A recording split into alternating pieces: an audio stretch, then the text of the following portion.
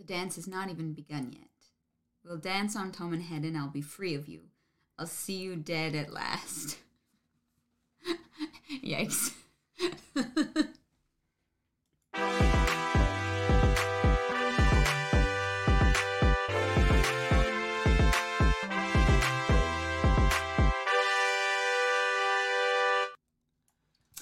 That is right.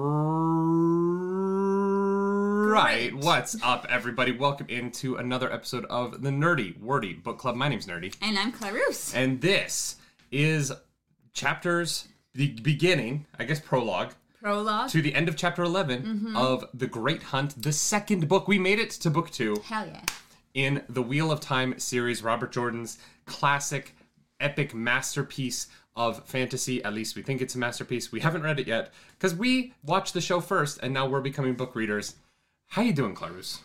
Ooh, you know, it's wow, we left it a little close there.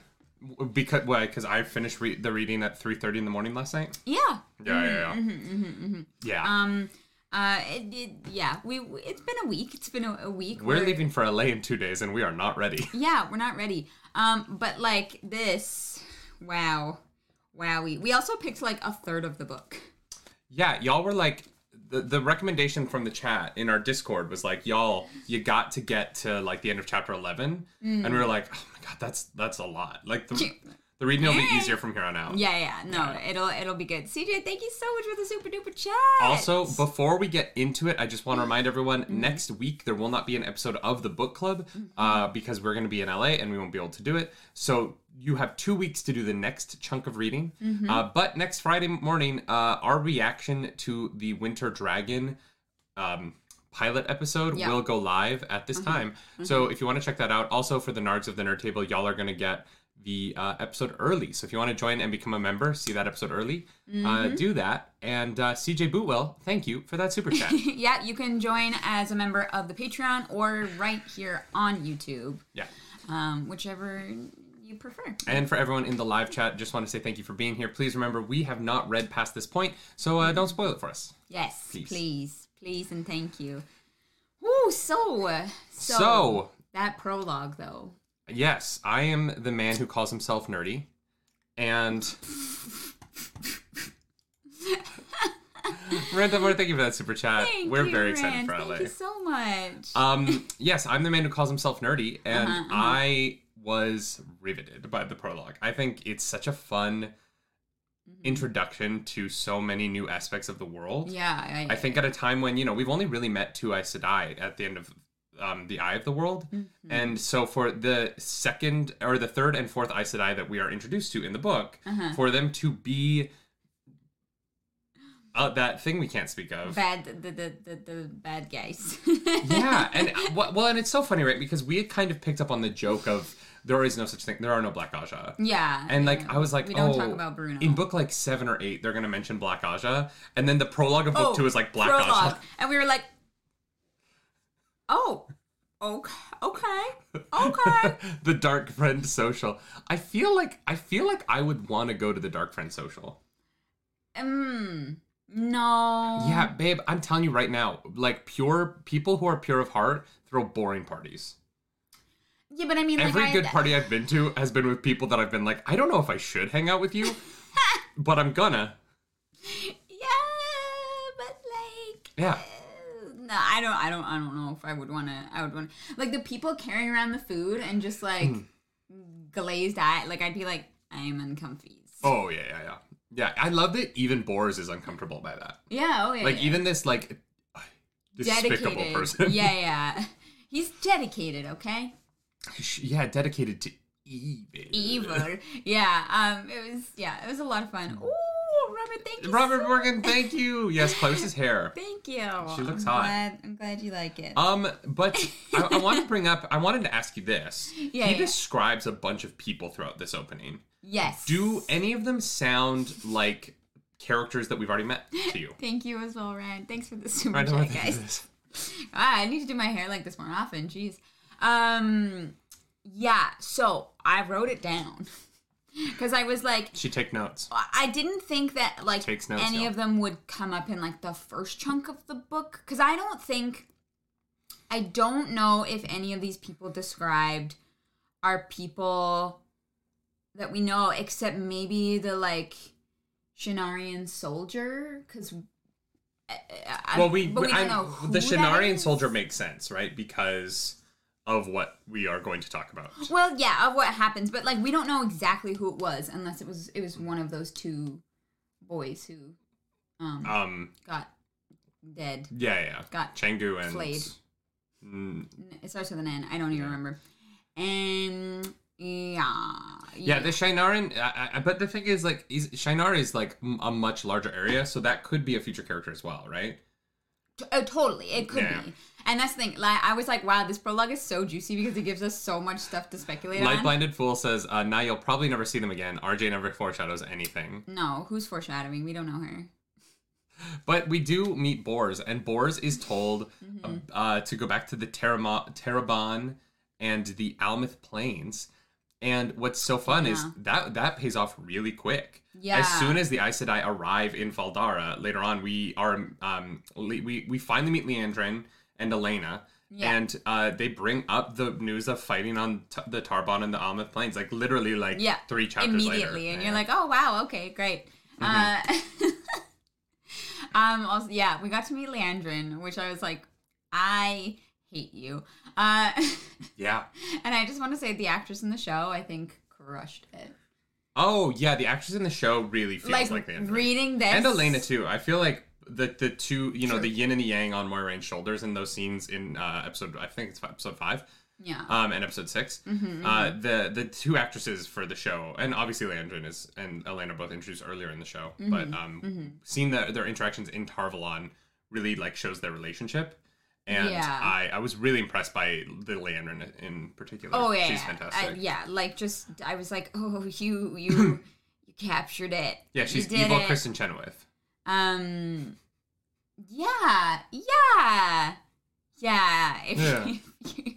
Although a theater person. I do love that Leandrin in the book is described as being, like, almost as tall as, or I think it's like a hand taller than Moiraine. In the show. No. In the show, that is not the case. No. Rosamund Pike is a tall woman. Yeah, she's she's perfect. It's funny. They, like, mention Moraine's height all the time, but it, never actually, matters. I think it's just to give us a sense of the world, right? Like, they mention Rand's height all the time, and it only matters because he can see over everybody, which I can relate to. And he's also, like, you can pick him out in a crowd, right? Yes. Well, we can dye your hair red, and then you can the Dragon Reborn. You know what I mean? You are the previous incarnation of the dragon. That makes sense. Yeah. Yeah, I'm just so ordinary because there's no, like, one power in our turning of the wheel.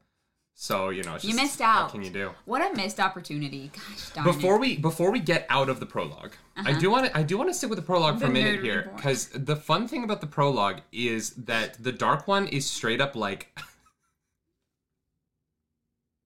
Why is this leaking on me? I don't know. The Dark One is straight up like, I have these selfies of these boys. Gander upon these... Here's their social medias. These holograms? I was like, what is this power that you have that you can create? Like, I was like, this sounds rad. Yeah, that was wild. I was like, oh, it's literally just like, of course you recognize them. It's not like a weird, like, portrait. Yeah. Like the wanted posters, and you have to draw them out by hand, by, like, description. No. I would so love if the Dark One was just handing out pamphlets that were, like, hand-drawn by Trollocs, and the people are just like, I know they want me to go after. I have no idea who this could possibly be. Who I don't. Interesting. But we are also. It is revealed, like we kind of just knew at the end of last book, but we get the official confirmation. The Dark One's not dead, but Alzamon is very much raring to go. Yep. And he's plucking at his people one at a time to talk to them, and everyone else is just standing there. Yeah. Like waiting. Yeah. Like, all right, cool. And I don't know. When I was reading it, I was chuckling to myself because it reminded me of being in line at, like, customs at the airport. We were just like, can we? Okay. Yeah. I just pictured this room full of very powerful people just standing there like, is he really not powerful enough to talk to all of us individually at once? Like, does it really have to be like a one at a time thing? Well, I don't know. It's really interesting, right? Because it definitely doesn't take place in like it feels like it takes place outside of time in a sense. Like it is its own realm almost. And so is it the dream world? Well, maybe, but the weird thing is that in the dream world, the Dark One talks to the three boys at the same time, no problem. Unless, I mean, when you sleep for a long time, so maybe he actually can't talk to them all at the exact same time. I think it could also just be a power play on his part, right? Like, he's like, I'm gonna make you wait. You wait. Shadowlink, thank you for that super chat. Thank you so much. The Perrin Wanted pamphlet is just a stick figure with yellow eyes. Honestly, though, that's all you would need to find him because nobody else has yellow eyes. Samantha A says secret plans are secret. I'm not saying that everyone should have been given all the information. No. I'm saying, why did he need to talk to everyone individually one at a time? Yeah. It just seems like a very time-consuming process. Yeah. Yeah. No, you wait. Download their individual information, just do it all at once. You know what I mean? Yeah. You can, like, highlight a bunch of files and upload them to Google Drive at the same time. That's how this works. Yeah. Yes, no, the Dark One is Google Drive confirmed. Yeah. Google, our benevolent overlords. Does that make Facebook the Dragon Reborn? No. Is TikTok the MLM seat? No. Get out of here. All right, so let's get to Rand, because the book opens with the prologue happens. Bad guys have lots of plans. Something's going to happen in a lot of places we've never heard of before. And we get into the book, and Rand is just being Rand, hanging out. He's still there. Wait. I have written this down. Okay. So as we have to make sure that as we're reading the book, we can try and like predict who these people are. But we have the woman and the noble woman from Alien. Again, okay. Yeah, sorry. So we have the noble woman from Alien. It finally moved us on. And she's just like, no. I know, I'm sorry. Wait. We didn't talk about it. There's like something called the First Blood of Domani Bloodborne. So we haven't got there yet. We don't know what that means. Yeah, so the First Blood is when a woman becomes of a certain age. Shut. Ha. You're so clever. So we have the soldier, we have a High Lord of Tyr, Lion Hit Spurs of the Andorian Kreen's Guard. Yes, so someone close to Morghese. Yep, and also one of the Sea Folk. We know that they've like a tattoo. So. If anyone's gonna join the Dark One, it's gonna be sailors, man. Sailors. Yeah, so those are the people we gotta like watch out for while we're reading. Now can I move on? Now we can move on. Yeah. Yeah, are we gonna go back again? Nope. Okay. So Lan... Okay, wait. Lan is just shirtless on top of a tower training this young man. And I was like, God damn it. Why is he not wearing a shirt? Mm-hmm. Why is he just all like pecs out? You know what I mean? I'm not mad about it. I'm not mad either. I was just like, I did not expect the beginning of this book to be so horny. And so there's a lot in this chapter that's horny, or not chapter. There's a lot of horny in this. There's a lot of horny. Yeah. Mm-hmm. So Lan is just training Rand with with play swords that you whip each other with, and I was like, this is so. I don't think they'll adapt this for the show because this is like strangely erotic. It's like kind of kinky.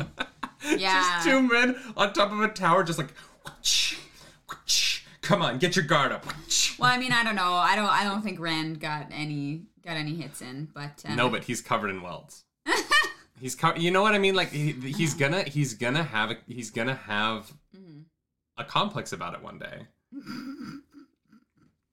Hey, Egwene, can you just take this and just make the noise? And so we get this really fun new relationship between Lan and Rand that plays out through a lot of this opening section of the book, where Lan has really wonderful. Lan has taken on a very different relationship with Rand in the wake of the news that he's the Dragon Reborn, where he is acknowledging at times in this section that the Aes Sedai are not the best people and not the most trustworthy, and that there is a good reason to behave in a certain way around them to protect yourself. Yeah. And he really is doing his best to give Rand the tools necessary to participate in his own destiny without being taken advantage of. And I really appreciated that about this version of Lan. And it betrays how intelligent and forward-thinking Lan is in addition to Morghese, right? Because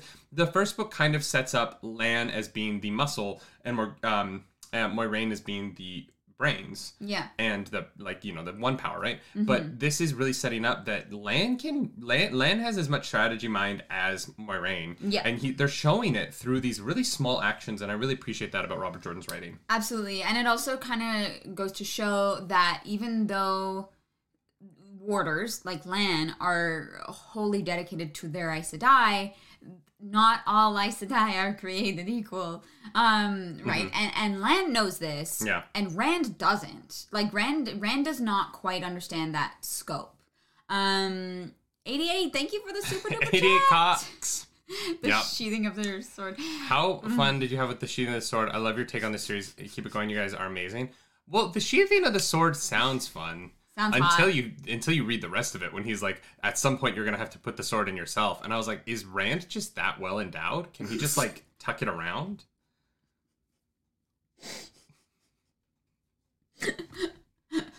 But no, I do. The sheathing of the sword is going to.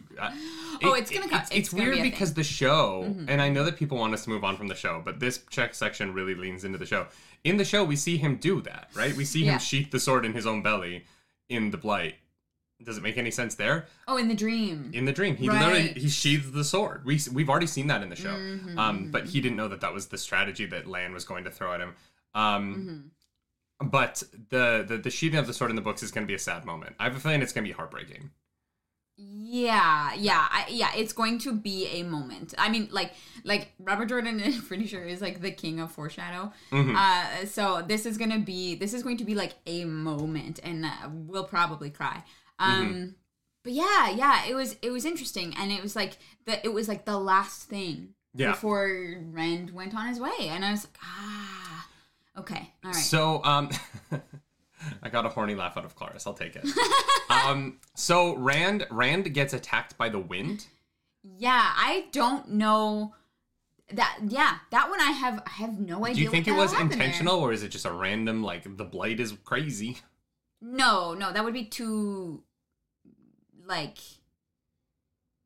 that would be too just, like, coincidental. No, there is something, like, it might be that they are close to the Blight, and, like, the Dark One is able to, like, influence sometimes. But, that's not going to be the last of those kind of moments. And I don't think we'll find out till, like, probably, like, at least the end of the book. Do you think that the wind is someone else, or do you think that the wind is the Dark One's taint?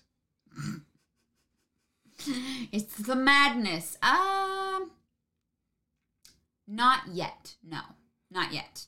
El Grillo, thank you so much. El Grillo, thank you for the super chat. Did you know the Wheel of Time turns and ages come and pass was going to be a thing here, just like at the start of book 1? P.S. Show chat good. Thank you so much, El Grillo. Thank you. I did not know. No, I did not know that. No, I don't think it's the madness yet. I think that we have so much book to go, so many books to go, that it's going to be a slow progression. Yeah, it's tough if he goes mad right away. Yeah. That wouldn't be... Because then they have to cure him early, and then, like, the risk of the one power isn't in, like, the second... You know what I mean? Like, they've got to keep the risk of him using the one power as long as possible throughout the series. Absolutely. I have a feeling the taint will be on him until, like, the penultimate book. Yeah. Mm-hmm. And then it'll be cured for the Memory of Light. Or it'll be cured in the Memory of Light or something like that. But, or he will die in the Memory of Light saving everybody or something. Something. So then we get... so then the Emmeline seat starts to show up. Lan... But it's a process. There's, like, trumpets and stuff. And the Lan is like, "Oh, god damn it, you should have left." Yeah, Lan is like, "Well, you're screwed now." And so Rand is like, "Okay, well, I'm a peace out." Literally runs, grabs all of his stuff, and tries to, like, escape from this castle. No, he runs to grab his stuff, and the servants of the castle are, like, burning it.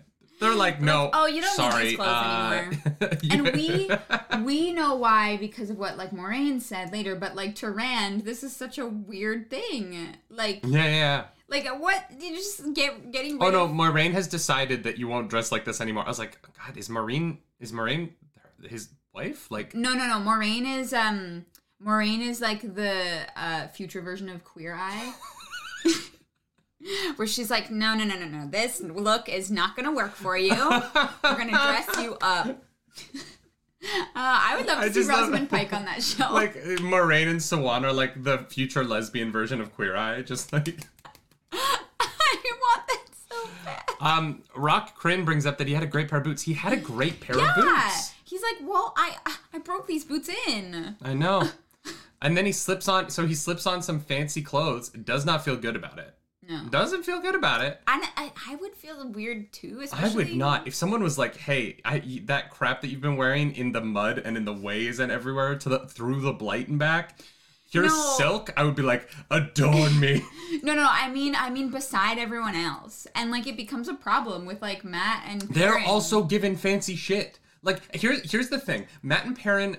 And because Matt and Perrin get all salty, right? Oh, God. They get all salty about how Rand is dressing. And I'm like, y'all know he did not choose this. Well, here's the thing. Matt and Perrin are very aware of what happened because it happened to them at the same time. No, they only get salty about it because Rand is a dick to them to try to push them away. They're not really salty about it beforehand. It's that they think like it's getting to his head a little bit. Yeah, but they're being like, oh yeah, you think you're a lord now. And I'm like, no, Moraine's stole and burned his clothes. Yeah, literally. Oh God. So goes to get his stuff and the servants are all there. And it's so funny the way that they like giggle, like the way that they like make fun of him, like around him. Well, and just the relationship uncomfortable between men and women in Faldara is so interesting. Yeah, right? So different. Like there has been much conversation about how woke the show is in terms of how it portrays men and women. Mm-hmm. And I think that what's so fascinating about this early part of The Great Hunt is that Robert Jordan really did present an alternate view of relationships between men and women, and the way that it functions in Faldara, in a way that I think is actually just carried into the show in other places and not just Faldara. Yep. But the sentiment behind Robert Jordan's view on this is, I think, rather clearly imbued in the show. Oh, yeah, 100%. And I love that there are different perspectives, right? Mm-hmm. Like, I love that it's not just it just really gives the world so much more, like, the scope of it. I feel like I understand it more because people are so far away from one another that they have their own customs and they have their own, like, ways of thinking. Yeah. And the space has allowed them to have that, right? Yeah. Like, we are all so interconnected with the internet that there are different ways of thinking, but there is like a general, especially like westernized view of specific things, and they don't have that, and so their own culture is able to flourish, which is fun. Like, I love in Faldara that they have their bathhouses, and like the Two Rivers folk are like, oh gosh, like what? To be fair, I don't want to bathe with just anyone. I mean, like, I don't know. If nudity doesn't like matter to you, then like it's funny, like the like I'll scrub my back or I'll scrub your back and you scrub mine kind of like like thing that they have going on. I also love that they didn't understand why Rand was blushing, and that once they did, they were like, ooh. It reminds me of sorry, it reminds me of when Perrin was with the Tinkers. And the Tinkers realized how nervous he got when they danced around him, so they just kept dancing around him. Yeah. It's it's fun. It's very fun. I think that one of my favorite things about it is the respect of the women's quarters and the men's quarters, and how important that becomes in this whole section about the women can kind of just come and go in the men's rooms, but there's like an invitation process, and you can't wield weapons in the women's quarters, despite the fact that Rand does it 3 times immediately. And the thing, that he like sent for Egwene and it's like, well, we'll get her the message whenever it gets to her, kind of. It'll get to her when it gets to her. Yeah, you have to wait. And I think that's so funny. And like, even I think it's Agamar, or maybe it's Ingtar, who says, even if we think that their ways are foolish, like, that's still, it's their space, and we don't say anything about it. right? Like it is funny that there is the counter parallel to our universe where there is this like gender dynamic that is very different in terms of power structure. Yeah. But the one thing that is still true is that the men in the situation go, women are crazy. I don't know. We just kind of like, let them do it. We don't get it. Yeah. They know what they're doing. Get it. And we just let them do the thing. So Rand takes all of his new stuff. He bundles it up. He's running out. We get to hear about Amalisa for the first time, who we met in season 1 of the show, but was not in book 1 at all. Was she not? No, she's not even mentioned. Oh. Unless I'm misremembering. I don't remember Amalisa's name being mentioned at all. And so Amalisa is brought up here.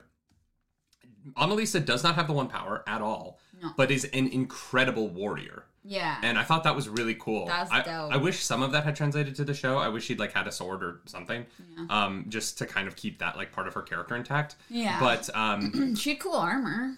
We meet Amalisa in the halls of Rain starts to run off. He's trying to find a way out, and we're given Moiraine's POV for the first time in the series, which is very fun. Like we finally get to see, now that we know that Rand is the Dragon Reborn, Moiraine can kind of become more of a POV character within the books. Yeah, which is very cool. Because of that, we get to see a lot of what happens in episode 5 of the show.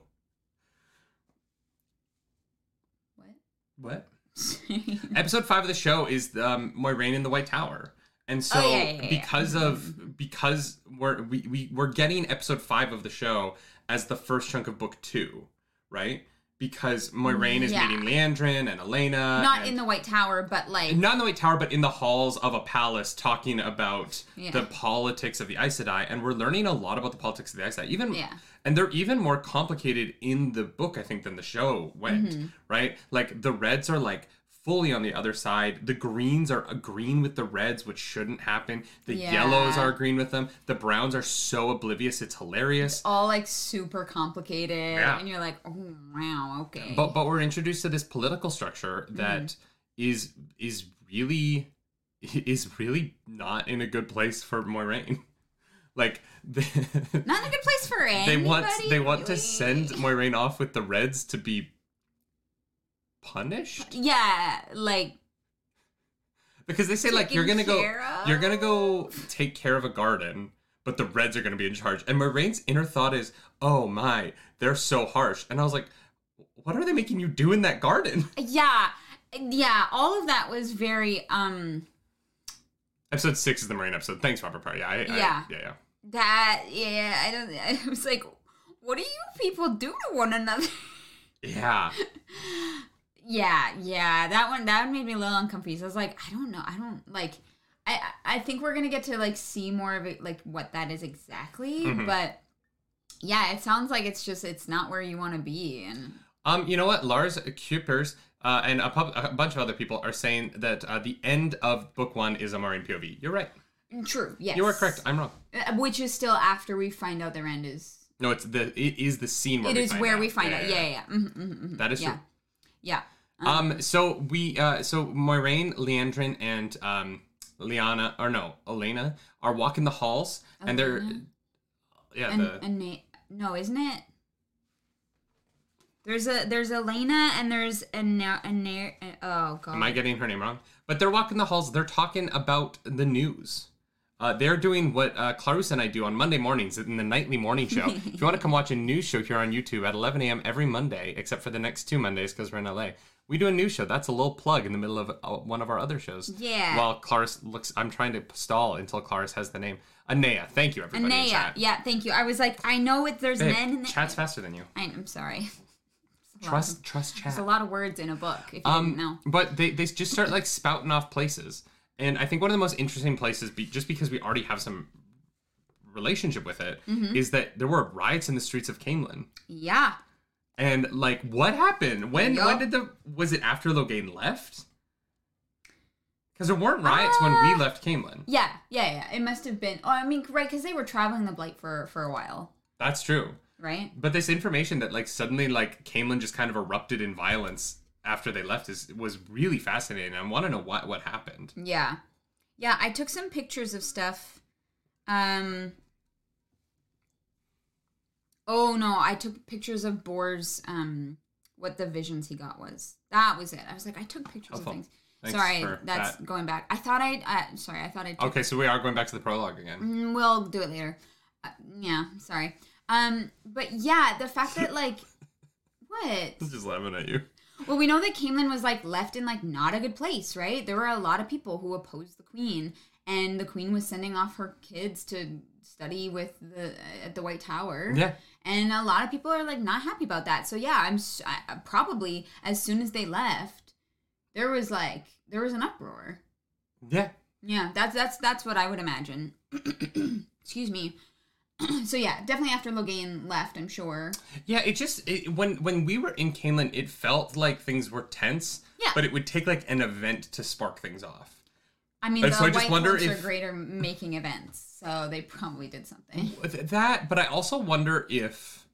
I wonder what that event was. I wonder what sparked it off, and I wonder if it's something we're going to learn about later on, because one of the things about this sequence is that they bring up the Tarabon and Almeth Plain. That comes up later in this section. Yep. So I'm wondering if the riots in Caemlyn are going to be related to something that we will learn about later in the book, and all this whole section was like, just foreshadowing for, keep an eye out for these places, because the events later in the book, you're going to want to remember that there was fighting here. Yeah. This book definitely feels like you could make, like, a whole map board with pins and dots and stuff, and, like, this is happening here, and this is going to happen here, and we're going to meet here. Like, it feels like this crazy puzzle that is forming. This is also the section where we are reminded by the talk of Ilion that the great hunt is happening. Yep. The many, many, many thousands of people are ready to hunt the horn. And we know where the horn is. Yeah. And so it is kind of funny because they're like, it's here. They're talking about, there's going to be the great hunt of the horn. And I just wanted Moiraine to be like, did anyone tell you guys that we have the horn? And then she gets to the Amelin Seat's room, and the Amelin Seat is sitting there with the horn, and Moiraine is like, damn it, I wanted to tell her. Yeah. It's gonna go so more. Yeah. I love that moment where she's like, okay. All right. And so we get it. We get Swan and we get Moiraine in a room together. All the Aes Sedai are like giving shifty eyes, and then Leanne, the keeper of the knowledge of the Aes Sedai, are like she's like the press secretary, I guess. Press secretary? Yeah. She's the Jen Psaki of the White Tower. She gives daily press briefings in the White Tower press room. Mm-hmm. She gets sassy with Fox News. Wow. That joke is for my Americans. For my American friends. But Swan's like, get out. I need to chastise her by myself. Yeah, and Leanne is like, okay. Yeah. All right. She's like so sus.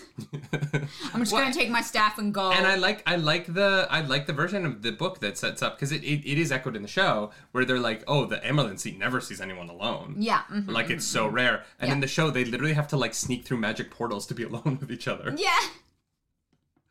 Which that one, honestly, that makes a lot of sense to me, because then you don't need to worry about people being like, they're alone together again, right? You just, no, I'm not. I think it's great the way they did it in the show. Yeah. Yeah. But yeah, that moment where she's like giving them like sus eyes, and then she like then the Emerald Sea just like comes and like hugs Moiraine. Yeah, because she's so harsh, and then she's so soft. Yeah. I love this so much. Like, it was just so sweet and beautiful. But there is something in this book that is not in the way that their interaction is handled in the show, and I wanted to talk about it with you, because Moiraine levels the playing field almost entirely. She's like, this is all the stuff that I know, but she leaves a couple of things back. And in the show, we're led to believe that those two are like thick as thieves. They do not lie to each other. Yeah. But in this chapter, Moiraine is like, there's some things that you don't know in her head.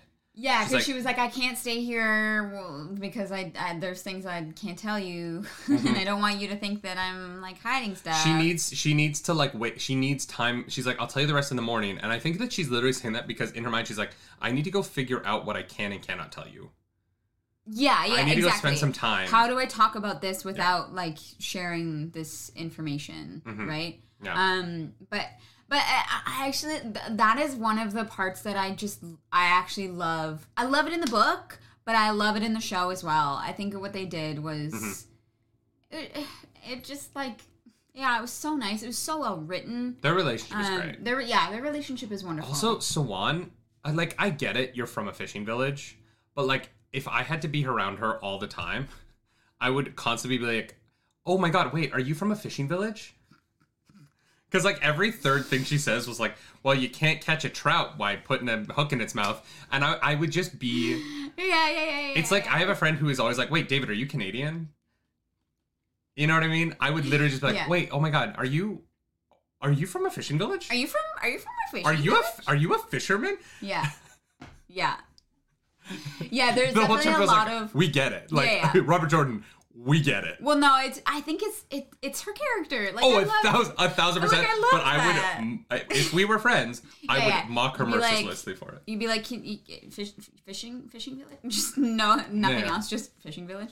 Every time we would ride through market, I'd be like, "Oh, Swan, the fishers, they're your people." Yeah, but I love them. I love them together. It just brings me joy.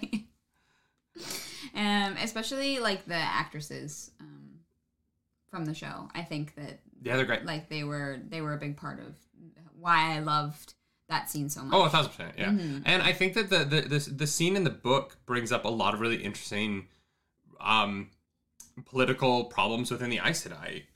This is where we really dive into the fact that the Greens and the Reds are agreeing with each other is this really bad thing for the Amyrlin seat, because it's not good. 4 of the last 5 Amyrlins have been Blues, and the 2 that have been forced to step down were both Reds who were replaced by Blues. And so the Reds are like pissed about it. Yeah, the Reds are so salty. And one of the questions I have about the White Tower and how this political structure functions is that Swan brings up that there is a concern among the Aes Sedai with what is going on with the larger world and how it's the White Tower, how it's the Amyrlin seat's fault. And I guess my question with this, where we're at right now, is how much power do the Aes Sedai knowingly try to exert over other people? Outside of gentling men, which is like their mandate. The Reds' mandate, at least. Yeah, how much power do the Aes Sedai consider themselves to have in other matters? And like, because the way that they're talking about it, they're like, everything's going to shit, and everyone's blaming me for it. And I'm like, why do the Aes Sedai really like try and control everything? Is that what is that their intended purpose? Yeah, I mean, I don't know. It's weird, right? Because Aes Sedai's numbers are like dwindling, and they're hated by a lot of people. And so I don't really know, like, I think that perhaps that, like, it's when you're, like, losing grasp, you try and grip harder, even though that's not, like, helpful.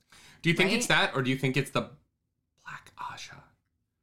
Do you think it's manipulation?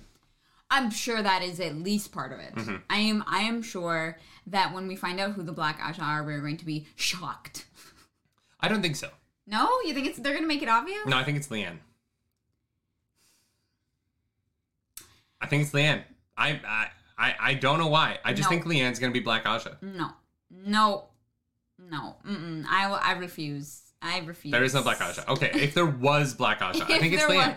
Wow, that's spicy. Well, she's like she's in the right spot to be the most, like, if I was the Dark One, that's who I would target. Not the Amyrlin seat. The Amyrlin seat's tough. Sure. You target the person who knows almost as much as the Amyrlin seat does. You know, the person who's in the room but doesn't have to talk, who's not going to betray I don't know if Leanne actually has like any kind of control or influence, or if it's more of a It's not about control. It's about knowledge.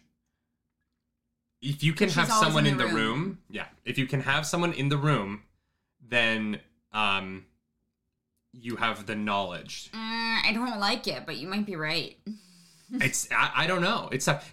I have a feeling that at least one of the Aes Sedai that went to Faldara with yes, the Amyrlin seat is one of the 2 Aes Sedai that we see in the prologue. At least one of them. Yeah. I absolutely think that as well.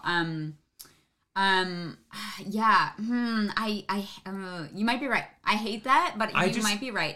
I feel like when you are going to introduce 2 Aes Sedai of this Black Aja in the prologue, then you introduce 14 Aes Sedai in the next scene.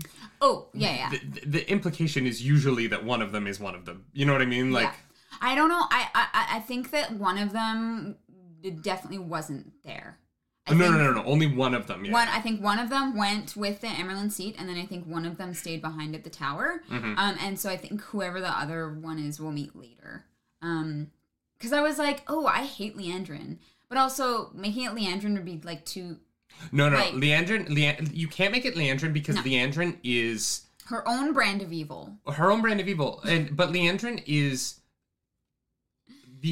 is so extremely the opposite. And I think that a character like Leandrin is important because it allows Robert Jordan to say something about how it is important to be on the side of right, but it is important to not take being on the side of right so far that you come back around to be on the side of wrong, right?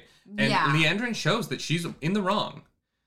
She's very much in the wrong in that scene with Amalisa, where she uses the one power to torture Amalisa into working for her. Yeah, she's like, this is my, literally her first manifestation, like her first little trick of the one power was this like horrible manipulation tactic, and she was told never to use again, and she was like, yeah, fuck that. Like, oh, you suck. Yeah, and that scene is rough for me. Because I liked Leandrin in the show. And, like, she had the opposite point of view from Moiraine, but wasn't, like, a bad character in any way to me. Like, she wasn't evil. She was just very, very much in her opinions. Yeah. And her job is to gentle men who are killing their family members. You know what I mean? Like, she has it rough. Yeah. Whereas in the book, I'm like, oh, I hate you. You're just willing to use the one power as a bully to get what you want. And that's not she goes like full CIA. You know what I mean? Like, she's like waterboarding level torturing with the one power. Then that is a supervillain. Yeah. If you have that kind of power and you are using it against people who do not in order to just get what you want out of them, you're a bully and you're a bad person. Yeah. She's definitely a lot worse in the book. But she's a completely different character in a lot of ways. Yeah, but I think the one thing that I did really love about the actress is that she captured that, like, hardness, which I think is, like, because the show didn't include those, like, torture, you know, the show definitely has... She hasn't used the power on anyone. No, the show has Leandrin just having a very strong opposite point of view. But, I think that the actress really brought, like, that, like... Oh, and I think that... undertone to it, which was really well done and clever. But, the book, they're different people. I think that what the show has the potential to do now, because of the way they've set up Leandrin, is that when she goes full book Leandrin and does this, it is going to be so shocking, and it's going to have a much harder edge in the show. Yeah. Because Leandrin in the book is just kind of awful from the moment you meet her. You're like, oh, God, I like Moiraine, so I don't like her, right? Yeah. Show Leandrin, I'm like, I get it. I don't dislike you. I get you. Yeah. So I think that show Leandrin, when we have the scene where she does this to someone, obviously not Amalisa because she's dead, and probably not Rand. I don't know who she's going to do it to. Yeah. But when she does this in the show, it is going to be such a, like, shocking moment that I think that they've actually set themselves up for a really effective scene in season 2 with her. Because it's going to feel like a twist. As opposed to this where it's like, oh yeah, no, she's bad. Yeah. And you know, and she doesn't do it once, she does it twice again with Rand later on, and it's like very... Yeah, but we know that Rand likes it. You know what I mean? Because he's up on that tower with Lan, just letting him beat up his body. Wow. Just because he likes it does not mean it was consensual. He did not say, yes, you may torture me, Leandrin. Paul in the chat is saying Amalisa is not dead in the show. What? Yes, she is. Yeah, she got burnt to a crisp by the one power. I don't know. Yeah, no. She's dead. She's done so. If they bring her back, it was bad. It was bad enough the way they brought Nynaeve back to me, because that was just all kind of nonsensical. Yeah, there was a better way. But if they also bring back Amalisa and none of those 5 women are dead, and they channeled all that power with no consequences, I'm gonna be like, what was the point of this? No. Yeah, she has to be dead. She's definitely. If Amalisa is not dead in the show, what was the point of that whole sequence? I don't think that they would do that. It was truly. It would ruin already a not great part of the show. Egwene shed some tears and she's, she's done. She got a mild form of face burnt to ash. Jesus. Yeah, well, and it sucks because she's such a cool character. But anyways, that's all right. Yeah. So oh my god, we're moving so slow. It's 45 minutes in. What else happened? Where are we? We're at the Amelin seat. Yes. Rand goes up to all the gates. Rand is like, let me out. And they're like, and they can't. Agomar said no. And he's like, that's weird. I wonder why. No, they didn't say Agomar said no. They said, we have orders to keep the gates closed. And we find out later in the book, it's not Agomar. Oh, no, but they're saying, Rand is like, from Agomar? And they're like, who else? Who else? Yeah, I guess. But it wasn't like they didn't say yes for sure. And I when I was reading it, I was like, suspicious. And then when we find out later, oh no, there was only the one order after the attack. The one problem with Robert Jordan being so effective at using foreshadowing in his novels is that anytime anything is written, you have to assume okay, let me because if he had just been like, oh yeah, Agomar told us to keep the gates closed, then the reveal that Agomar didn't would have been a reveal. But in the book, Rand is like, did Agomar do it? And they're like, yeah, why would someone else do it? And I'm like, it's weird that Robert Jordan wrote that. I don't think Agomar did it. I don't think it was Agomar. Yeah. Mm-hmm. Yeah, yeah, so that was a fun little tidbit. Apparently, the actor who played Agomar has been shot for season 2. So I hope it's I hope that is a flashback. Yeah. Because if he's just alive after that, I'm gonna just a spear to the chest. No big deal. I will legitimately be like, "'Tis but a flesh wound." Yeah. Unless unless the creator himself saved his life somehow, I'm gonna be like, why? Yep. Why would you show him get speared through the chest and then just be like, nah, he's fine. He's good. He's fine. His armor. Egwene cried on him too. And he's good. Yeah, that's strange. So Amelin Seat arrives. Rand is trying to escape. He runs into Matt and Perrin and Loyal. Loyal is so sweet in this whole section. I know. And here's the thing. Rand is such a dick. And I get for good reason. I agree. I get why. I would do the same thing. If I was I'm going to go crazy and murder the people I love, I would you would never hear from me again. Oh, I would move to Cancun. I would open a coconut bar on the beach. And just murder the people in Cancun. What? No. Oh, that's a good point. Yeah, you would go to the freaking desert or the Arctic where there was no I would go to around. Siberia and I would hunt bears with my bare hands. And then I would make a YouTube show and I would call it Bears. Nerdy gets wild. A bare hands bears. And I would put on some weight and grow some chest hair. You would just grow some chest hair? I would will myself. Hey, don't show them that. I love you. Hey, nice. It's nice. Don't worry. No. But the show would be called A Bare Hands Bears. No. Yeah, bear Bare. No. Bear. No. Bare. Yeah. No. A Bare Hands Bears is my new show. As your manager, I am saying no. Because, you would leave, but we'd still be in contact. Yeah. Mm-hmm. Yeah. I would just manage all your uploads and edits and stuff. Well, no, you can't know about it because then you'll come try and find me, and then I'll murder you with the one power. We can't have that. That'd be bad. Right. Only the bears can be murdered with the one power. That's fine. A bare hands bears. Jeez. Coming. Anyways, Rand is gay Pornhub. Rand is a dick. Jesus Christ.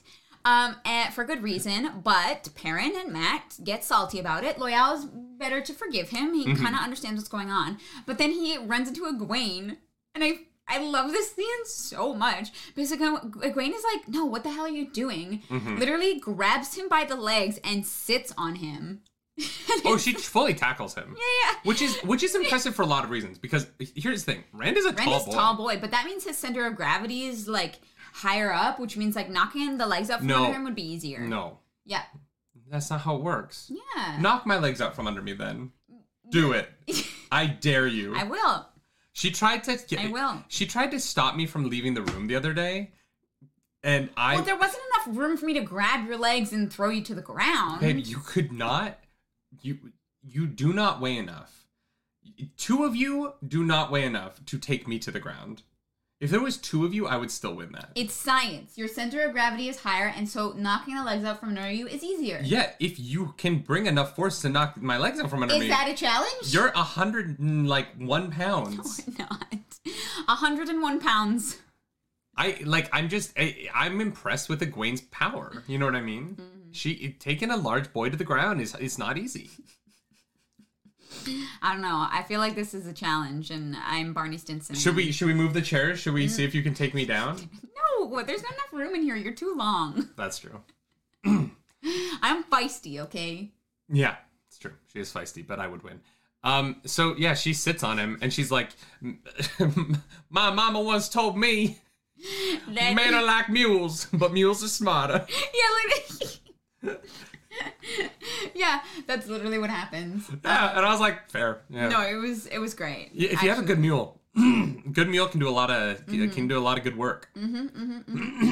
Yeah. So are you gonna trade me in for a mule? Is that the upgrade you're gonna? When your 2-year contract period's up, are you gonna upgrade to a mule? No, they're less photogenic. So like, I'm not very photogenic. Did you see that photo Brandon took of me? It's beautiful. All right. Also, a mule can't hold the camera for me, so like.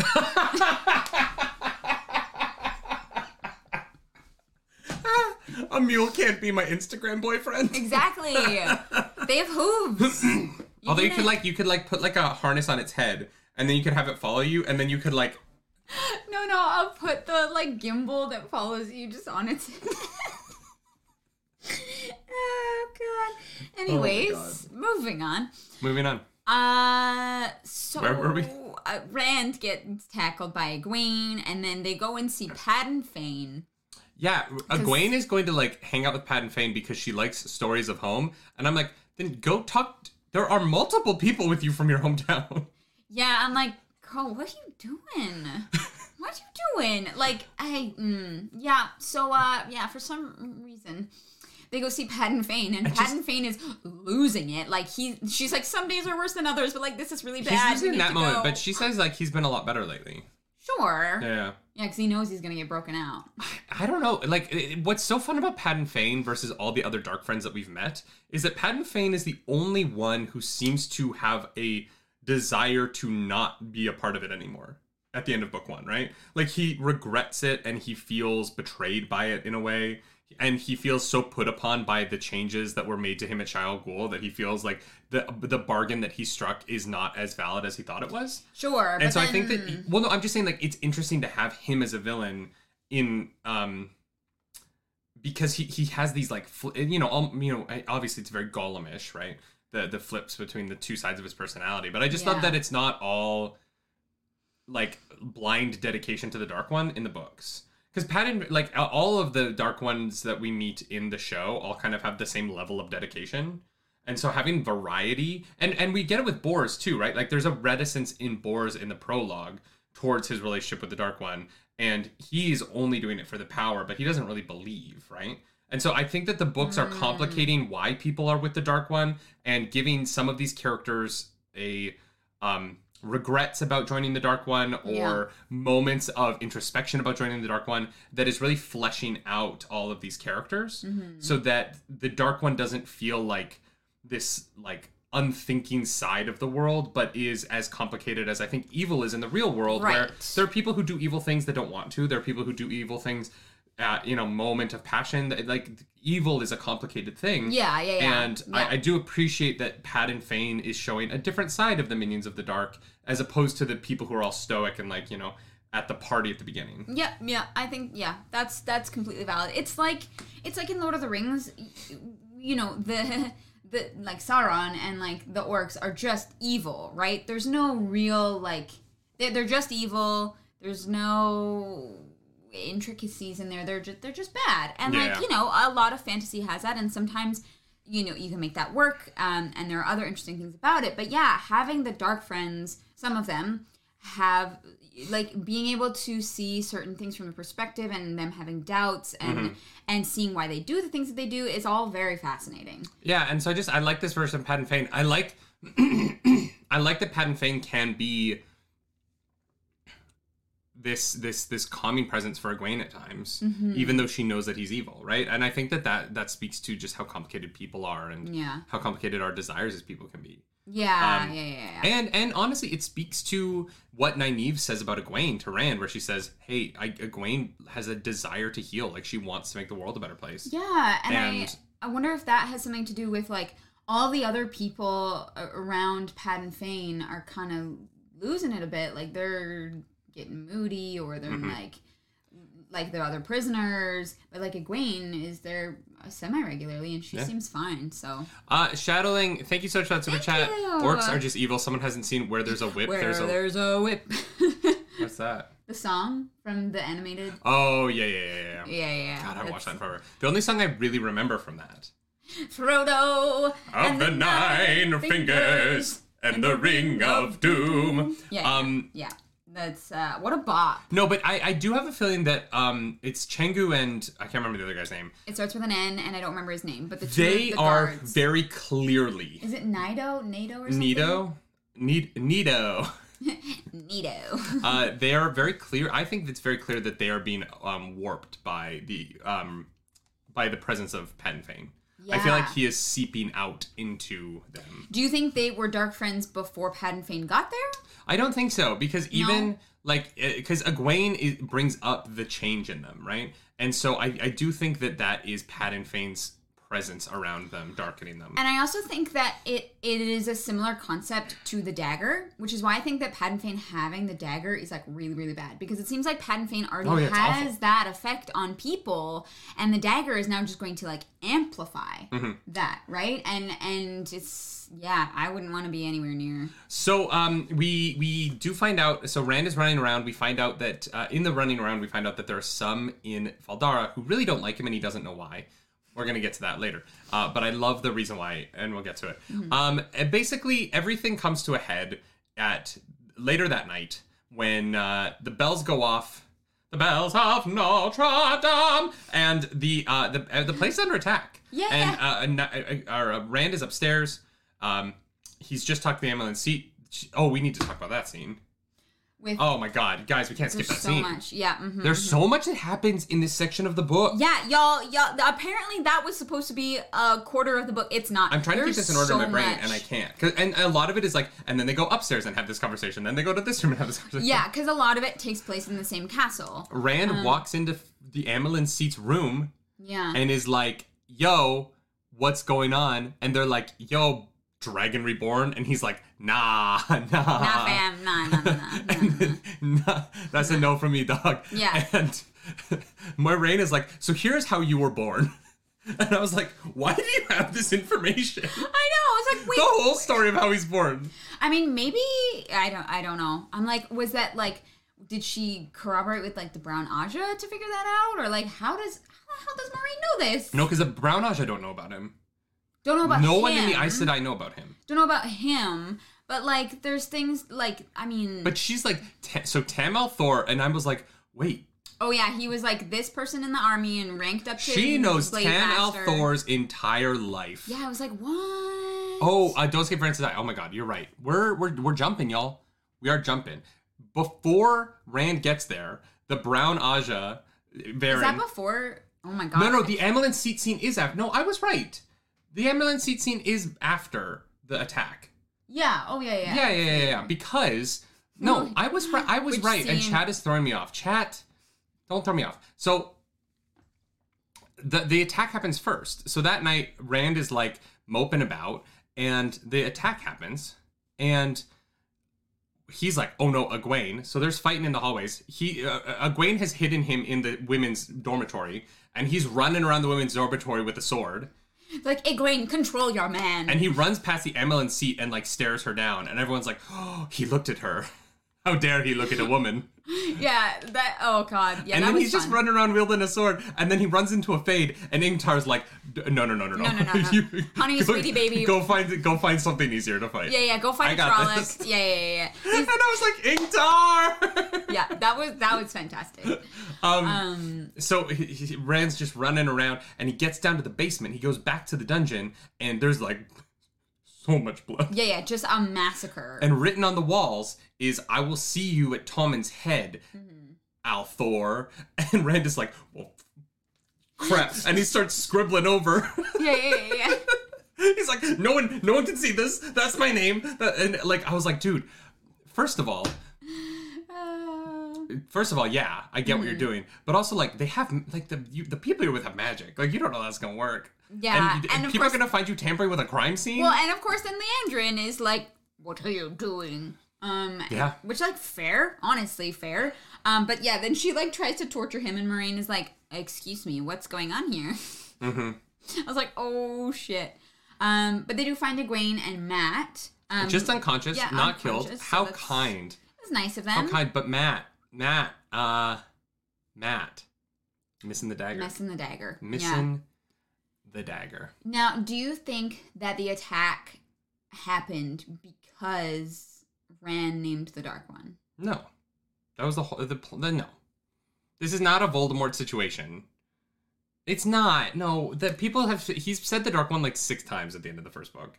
Like, yeah, but there were like feelings. No, I don't know. The Dark One was not like, I don't know if I'm gonna break out Pat and Fane and get the dagger and get the horn. Oh, Rand said my name? Well, I guess then I'm gonna do all of these other things that benefit my cause. Yeah. I think that I think the whole like don't name the Dark One thing is purely Rand superstition. I don't think that saying his name. No, there's no, there's a reason people don't do it, right? And he like feels like there's superstition around it. No, he feels isn't it like a shake? Like, no, that's in his head. There's no way that like saying any of the Dark One's names brings the Dark One. No, his like true name. But he didn't say his true name. Yeah, he did. No, he didn't. He said Baalzamon. No, he didn't. Does he say Shaitan? Yes. I don't know. I don't think that Shaitan is like sitting there being like, well, I'm not going to attack Faldara unless someone says my name. No. Like I think that would be no. That He was waiting. No, he was waiting for the weakest moment. And in that moment, I think that naming the Dark One actually like has weight to it, and I absolutely think that it like. So you think that you think the Dark One just has people on standby so that if someone says his name, they can just be there ready to attack? Like that doesn't make sense. This has to have been a bigger plan. Oh, it was. It has to have been a plan. Days in the making. Yes, Pat and Fane was working on Chengdu and Nidao. Yes. Like there's just no way that the Dark One was like had all of this ready to go in the off chance that someone said his name. He was going to attack, but Rand named him, and there was a moment of weakness, and so he was able to just slip right into Thanos. Thank you so much for the super chat. I didn't want to miss that. Rand sees Egwene hiding Rand in the women's quarters. I was like, you're going to be a great asset. Yes. Yeah, girl, get it. Thank you for the super chat. What part of the plan does Rand naming the Dark One change? The timing. Why? There is, I believe the horn was leaving the next day. Like, it had to be... Yeah, but it cannot be coincidence that it was, like, moments later. It is literally coincidence.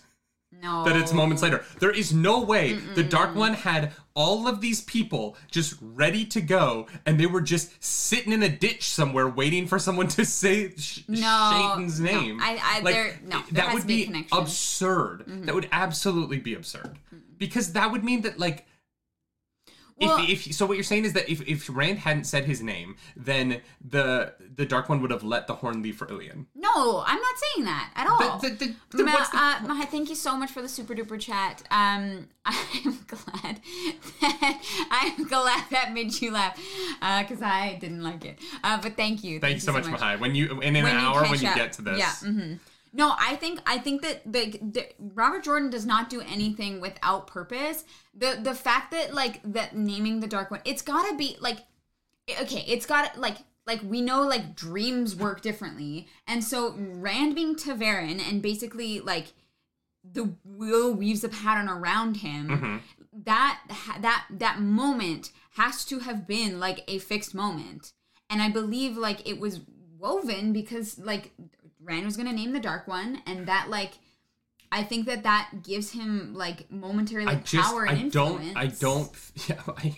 But like he was ready. Momentary the plans power, were there. But then why? But then it doesn't matter because the Dark One knows he doesn't need power to pull off what happened. Is my point. Like the we don't know that. the Dark One's power wasn't a part of the plan. Well, we don't know that. Yes, we do. We know what happened. Padan Fain is literally connected to, connected to the Dark One in a way that we don't quite understand. But Padan Fain didn't do anything. Padan Fain didn't need to do anything. Chengdu and Nidao did the dog gate, let everyone in, and then they are guards, so they can get into the dungeon. They let Padan Fain out. Like, Padan Fain didn't... There was no, like, magical power needed to pull off what happened. They just needed people in the right place at the right time. And all of that was set up leading up to it. Yes, Rand says Shaitan, and then, like, things happen after that. But there's nothing about what happens after that that needs the Dark One to have more power. He's already put everything in place. You know what I mean? I don't know. I think it's more of a, like, subtle, influential thing. Like, I think that the Dark One, if you, like, are a dark friend, that when someone names him, I think it, like, weakens the resolve, like, not noticeably for, like, the people who are, like, around you, but I think his name has to have some kind of significance, otherwise this wouldn't be a part of the book. Like, there's no way, like, it's Robert Jordan. But it's just superstition. There are people who don't like when you say Satan in real life. Like, that is a superstition that is common in our world. But there's not magic in our world. But I'm saying that, like, what benefit... like, I just don't understand if there's this thing that has clearly been set up, right? This plan is in motion. Whether or not Rand says it doesn't change what happened at all, right? I don't see what could possibly have changed. I don't know, but I think that there is more behind this, like, saying the Dark One's name thing. There's no way that it's just like, and I'm saying that, like, that is very Ronald Weasley of you, but as Harry Potter and the protagonist of this podcast, I'm telling you to stop living in fear of names. Stop living in fear of names. No, because Voldemort literally has a thing on the name where as soon as you say his name, he knows exactly where you are. Yes. Yeah, it's magic. Like, literally, you just made my point. At that point, but that is not the function of it in the show. The Dark One knows where Rand is. Yeah, I'm not at all times. I'm not saying that it's the exact same thing where the Dark One knows where you are, but I am saying that Voldemort literally did the same thing. Where he there was puts a curse on it later. So yeah, but people spent 30 years before that freaking out about nothing. Literally freaking out about nothing. Yeah. So they lived in fear of something because they didn't understand, and that's all this is. Yeah, and Voldemort used it to his advantage, no way just like the Dark One would use it to his advantage. The dragon can't say Shaitan. There's just no way. No. Luth Theron says it in the prologue, and guess what? He is already fucked up, so there's no consequences. It doesn't matter. Yeah, like it doesn't matter. No, I think it has a purpose. I think there's something there. Lockdog is saying that saying the Dark One's name does attract his attention. The person can feel it. Okay, but Shaitan's attention is always on Rand. There's no difference.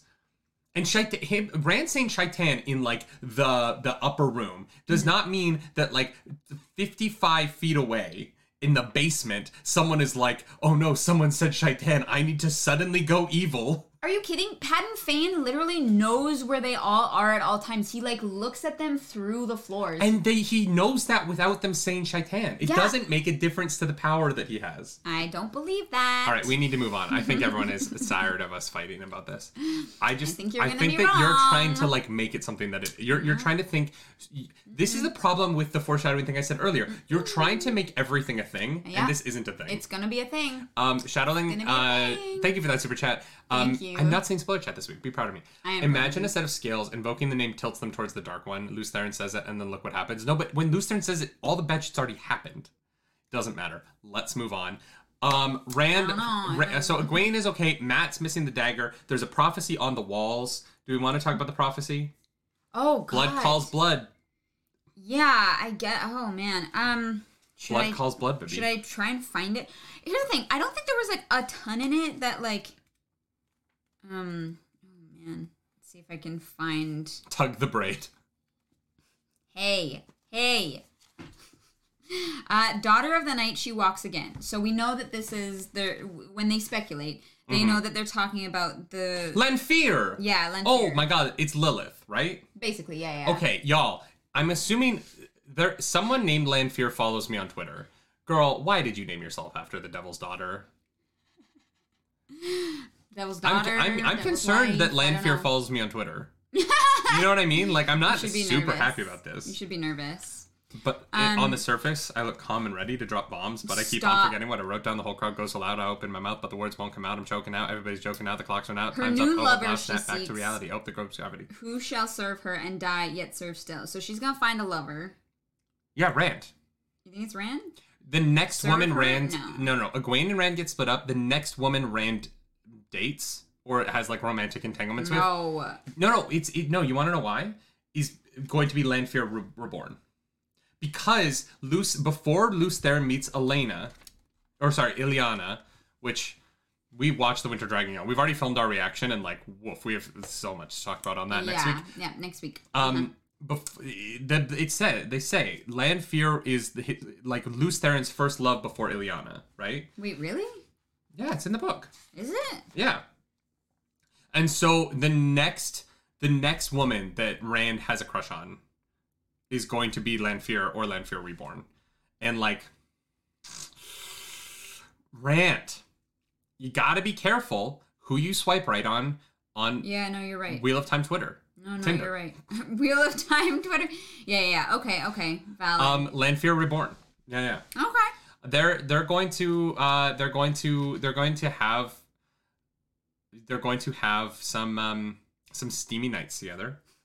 And then Rand is going to realize, oh, you was not good for me. Yeah, I think that they'll meet. I don't know. I mean, yeah. Yeah, but it says her new lover she seeks who shall serve her and die, yet serve still. Which means that whoever it's going to be is going to, like, is not going to have a happy end. And I don't know if that's what they're going to use Rand for. Maybe it's Matt. Okay, I have a question for you. Maybe it's Matt. I have a question for you. Uh-huh. So, Rand is Luce Theron Reborn. Yeah. So, is Rand Lanfear's ex? Yeah. So, like, wouldn't it just be kind of going back to your ex? Like, that feels kind of sad for her. She needs to move on. You know what I mean? Yeah. Like, don't go back to your ex. You need to move on. Girl, if you broke up, you broke up for a reason. Yeah, exactly.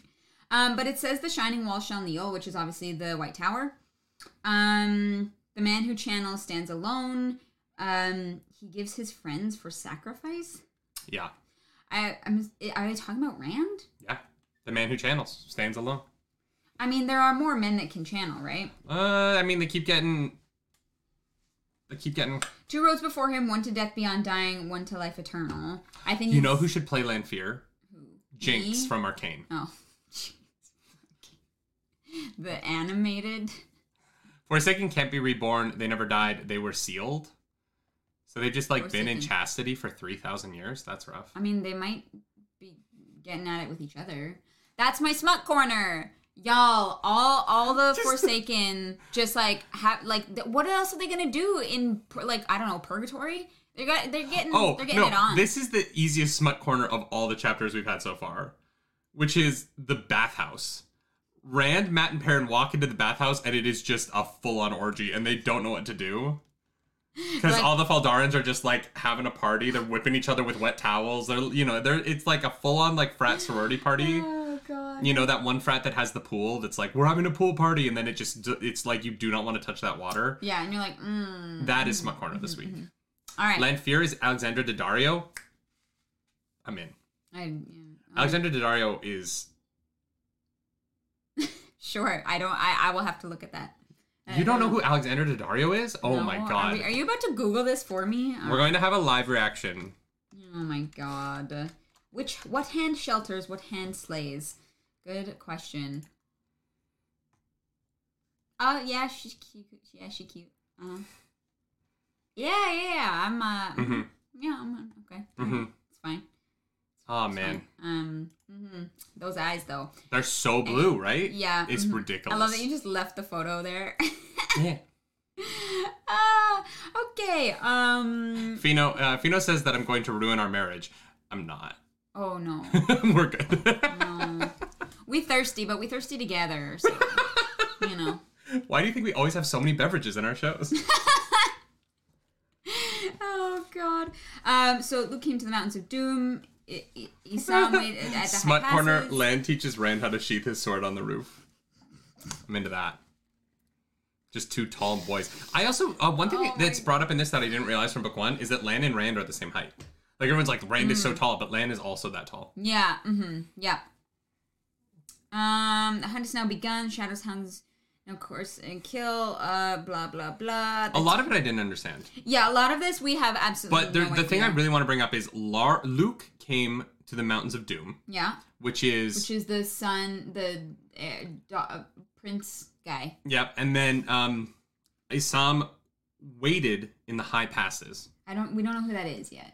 Isam, yeah, we do. It's the son. The son. It is of who? Of the woman who left with Luke. The son of the woman. Yeah, it's in the next picture. The daughter heir. Tigraine, isn't that her name? No. Bearlin? Brian and her infant son had... Lan's. Yeah. It's Lan's relative. So, I think that what this means is that Rand is related to Lan. And Moiraine. William Esping, thank you for that super chat. A couple that thirst together stays together. It's true. It's true. Thank you, William. I think that what is being implied is that Rand is related to Lan and Moiraine on his dad's side, and to the Aiel on his mom's side. Yes, but it says one did live and one did die, but both are. So which one's alive? I think Isam died in the wilderness. Okay. Yeah, but I think that... You think Luke is going to be alive? Or Luke impregnated the Aiel woman, who is Rand's mom. And Luke is Rand's dad. Oh, man. Wow. Okay. Right? And then, because that Rand is going to be related to the Andorran royal family. And then Elaine is going to be, like, all hot for him, and then she's going to find out that they're related, and she's going to be like, I've read Game of Thrones, it's fine, let's bone down. No. Yeah, we'll push a little boy out of a tall tower. Oh, my God. Jesus. So the Watchers wait on Tommen's Head. Tommen's Head, we know, is where Padden, Fane, and Rand are going to have a little... face off. Yeah. The seed of the hammer burns the ancient tree, which is the Aiel tree, I believe. The Aiel tree. Yeah, the branch. Remember that they fought. Oh, they the Avensadora. Yeah. They murdered a bunch of people because they cut the tree down. Something like that, I think. Cool. What's next? Yeah, and then it's just a lot of death shall sow and summer burn before the great lord comes. Death shall reap and bodies fail. Just a lot of like doom and gloom. You know, blood feeds blood, blood calls blood. Do you think the great lord there is the Dark One, or the great lord is Rand? The Dark One, I think. Because everyone keeps calling him Lord. It's fun. It's fun in this section. Yeah. Rand is they think he's a noble. So now we're past this. Rand gets brought before the Amerlin seat, and he's freaking out, and Lan is like, boy, here's what you got to do. You got to be formal. You got to be hot. You got to be like, don't sit down. Make the ladies sweat. Demand that you get to stand. And like Rand is like, all right, Lan, okay. And then he goes in and he does everything Lan says, and the Amerlin seat is like, you let Lan, really, Moiraine? Yeah. How much time has he spent with Lan? Like, God damn it. And Moraine's like, yeah, Lan's been teaching him. And the Amerlin seat's like, God damn it. Varen's sitting there like, yeah. Because split point of view, while Lan is getting Rand ready to go talk to Amelin Seat, Varen is like, so we were in the basement and Rand al'Thor is the Dragon Reborn, huh? And Moiraine and Swan are like, what? No. And they like pull the power out and they're like ready to like attack. Ready to murder her. And Varen's like, well, you guys are terrible liars because like I can see. Yeah. It would be the same as them like pulling a knife out. Yeah. Like what? Oh my God. Okay, that's cool. Can I study him go crazy, please? Yeah, she's like, I'm not gonna tell anyone. I want to watch this all happen. I want to watch him lose his mind. I was like, this is Varen is dark. Yeah. And I love that the Brown Aja are kind of like written off. You know, they're not paying attention. They don't know what's going on. And like Varen is on it. Yeah. She just is. She's so smart. She's freaking smart. People keep saying cat crosses the courtyard, and I don't know what that means. Do you know what that means? Cats in the cradle and the silver spoon all come together with the man on the moon. And so Swan also does bring up to Moiraine that when she saw Rand, she knew he was the dragon because she can see Ta'Veren. Yeah, which that is was an a interesting cool power. mention. Yeah. And she was like, he blinded like the sun, which in the show is what Logain says when Nynaeve channels in the cave. Oh. Right? So what the Oh, it's a sword form. Cat crosses the yes. No, oh, you're right. right. There were a right. few of them. Sorry, Yeah. So when Logain sees Nynaeve channel in the cave in episode 4 of the show, he says the same thing about it that Swan says to Moiraine in the book here about seeing Rand for the first time. Yeah. That's fun. I love that. I pick up on things. I remember things. Yeah. Ingletar is saying, please reread chapters 4, 5, 7, and 8 before you continue reading. I'll read what I want to. Thank you, Ingletara. Yeah. Why? Coming in here, tell me what to do. You don't need to keep multiple copying times and pasting it. Jesus Christ. Anyways, so we have a really fun scene where Rand is like all like trying to be Lan, I guess. I don't know. And Swan is like, all right. And he's fully like, they're gonna gentle me. Yeah. He's like, I'm dead. He's like, I'm done. And they're like, yeah, go do what you want. Well, your friend Matt's gonna die, so do you want to go with him? Yeah, the whole idea that Swan and Moiraine, that they are like, we need Rand to do, like, we need the Dragon Reborn to be a certain thing, and we need him for like a purpose. But if we try and force it upon Rand, he will do the exact opposite thing of what needs to happen. Those Emmon Fielders, man. Yeah, they're stubborn as balls. And what's so interesting about this section in particular is the manipulation that is trying to seem not like manipulate. Like they're like, well, we have to kind of let him do whatever he needs to. Yeah, because he needs to think that he has control over his own life and actions, which it makes it seem like because he's Targaryen, he actually doesn't. Yeah, I think that for them, though, it's about making him not actively choose to go against their plan. Yeah. And I think that they also are under the impression that if they let him, like, kind of, like, run free for a minute here, that I think that if there was a better political situation for them in the White Tower, they would be behaving differently because they would have a little bit more control. But I think that they need to go back to the White Tower for political reasons. Yeah. And they can't bring Rand. Like, the political situation in the White Tower is so messy for them right now. Rand would be dead.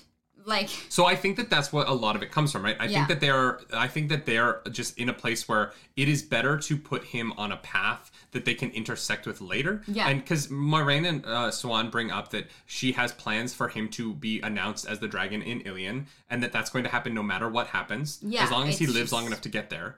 And so I think that they're just banking on the wheel, keeping him alive, and they're just having faith that he is better off getting to Ilion without them than not going to Ilion because he feels like they're pushing him there. Yeah, exactly. Yeah. It needs to feel organic, even though Rand is like, I will not be used, and it's like, well, it seems like he kind of has no control over his life. Like, he is a weave in the pattern that cannot be changed. What's funny is that from his position, I get that, but from the books, from the audience's perspective, we know that he is. Like, we know that he's doing exactly what Moiraine wants. Yeah. So... But it is also, in a way, kind of like the best path for him. And so it's one of those things where it's like, well, I get what they're doing, but also I'm like, I get it. Right? Yeah. The one moment that that just broke my heart was like, and we'll get more on this later, but when Rand tells Matt, like, he's like, you need to find this dagger, you're gonna die. And Matt's like, that didn't even cross my mind that's why you were here. Well, I still don't like you because you can channel, so bye. I was like, okay, Matt's a dick. You know what one really got me was when, I think it's Lan says to Rand, because Rand is talking about his dad, and Rand, I think it might be in like the first chapter that we read, but Lan says, if a Borderlander comes across a baby and raises it as his own, it is his baby. Yeah. And Rand is like, no, he's my dad. And Lan is like, okay, whatever. Sure, whatever. You and I both, that's not true. Yeah. You can put lipstick on a pig and call it beautiful if you want, but it's still a pig. So now, before everybody kind of splits out away from Faldara, I think we got to most of the scenes that happened. Almost all of it, I think. Yeah, so... Did we miss anything? We have not talked about the scene with Lan and Nynaeve with the ring. Oh, Lan gives up. Lan is like, I'm not going to marry you, but I like it, so I'm gonna put a ring on it. Yeah, and a ring that is like, big enough for her two thumbs. Whose sausage fingers did this belong on? Like, I was like... Lan's got paws. He's barehanding Trollocs in the face, babe. He's got meaty man paws. But, like, 2 thumbs is literally massive. I feel like my thumb is 2 of your thumbs. No. No, it's not. You got thin thumbs. No, I don't. So yeah, it's a great scene. I love that he's like, give this to a warder and I will come no matter what. Yeah, he's like, I swear it. And I was like, oh, spicy. He is going to be her warder. I'm calling. I don't know what happens to Moiraine, but Lan is going to be Nynaeve's warder. I've been calling it since the second book chat. Or I think I've been calling it since the show. Since the show you did, yeah. I'm saying right now that Lan and Nynaeve is going to go green Battleaja. Because the Greens are the only ones that marry. We're getting a Lan-Nynaeve wedding at some point. I actually don't think that he's going to be her warder. Because it keeps things complicated between Nynaeve and Moiraine and Lan. But I don't think things are going to be complicated for her. I'm saying like book like 8, babe. I'm saying we're going to have books and books and books of this. Sure. 5 years down the line book time. Lan, Nynaeve are going to be married. He's going to be her warder, and they're going to be, and like maybe there's like some other warders in that mix because she's green. I don't know how that's going to work. Well, here's the thing: she doesn't have to be like greens are the one who marry most often. Mm-hmm. It's rare, anyways. But you know what? I do think Nynaeve could be green. She's got that like feist to her. And the greens are partially siding with the red. I don't think she'd ever become red, but that makes things a little complicated. Dragon's Bane said you also speculated that Egwene would make Lan her warder. I did at one point. You know, I've had some different ideas, but I'm sticking to Nynaeve and Lan are going to get married. Lan and Nynaeve, they'll get married. I think they'll get married. But you don't think they're going to be warder and Aes Sedai? Yeah. Oh no. I think it's the whole. You think shebang. they're gonna get married and it's gonna be. Yeah, I think that the first time we get to see a warder bonding in the books, the way it's gonna be described is going to happen at their wedding. So they're gonna like be bonded as husband and wife and as Aes Sedai and warder in like a ceremony, and that's when we're going to get to see the warder. What if Rand makes Lan his warder? I don't think Rand is gonna have male warders. I think that Rand is gonna have female warders. I don't think Rand is going to have any warders. It says he stands alone. In that, like, prophecy. Ooh, in the prophecy, you're right. Alone. Yeah, he's not going to have warders. I think he does. They die. Ooh. I think Rand is going to lose his warder. You think Rand is going to become an Aes Sedai, though? Yeah. Not in the sense of, like, the women, but in the sense of the I think that he's going to be, like, a male Aes Sedai. You know what I think is, you know what I keep thinking is going to happen? What? This is coming out of nowhere. This is just what I want. I think that Luce Theron Telamon is going to train Rand. How? I don't know. I have a feeling that Luce is going to like show up to Rand like a Force ghost.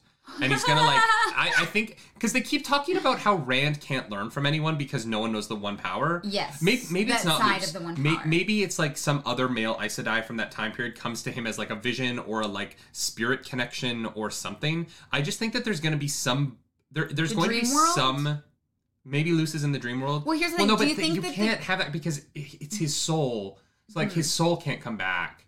Maybe he learns in the memories of Luce Theron Telamon. Oh, maybe. Like, maybe he has, like, memory returns. Mountain. Maybe he goes to the mountain, and he's able to somehow, like, connect with previous It's going to be like Luke on Octo. Yeah. Yeah. Okay. Okay. Yeah, I definitely think, I think he's going to go to the mountain. Yeah. That's definitely going to be, a thing, for sure. Yeah. So, everyone is saying ship captain. Before we leave Faldara, we get one other point of view chapter. Mm-hmm. We get our boy... The ship captain's back, ladies and gentlemen. Bail Doman. He's back. Yeah. He's in Ilion.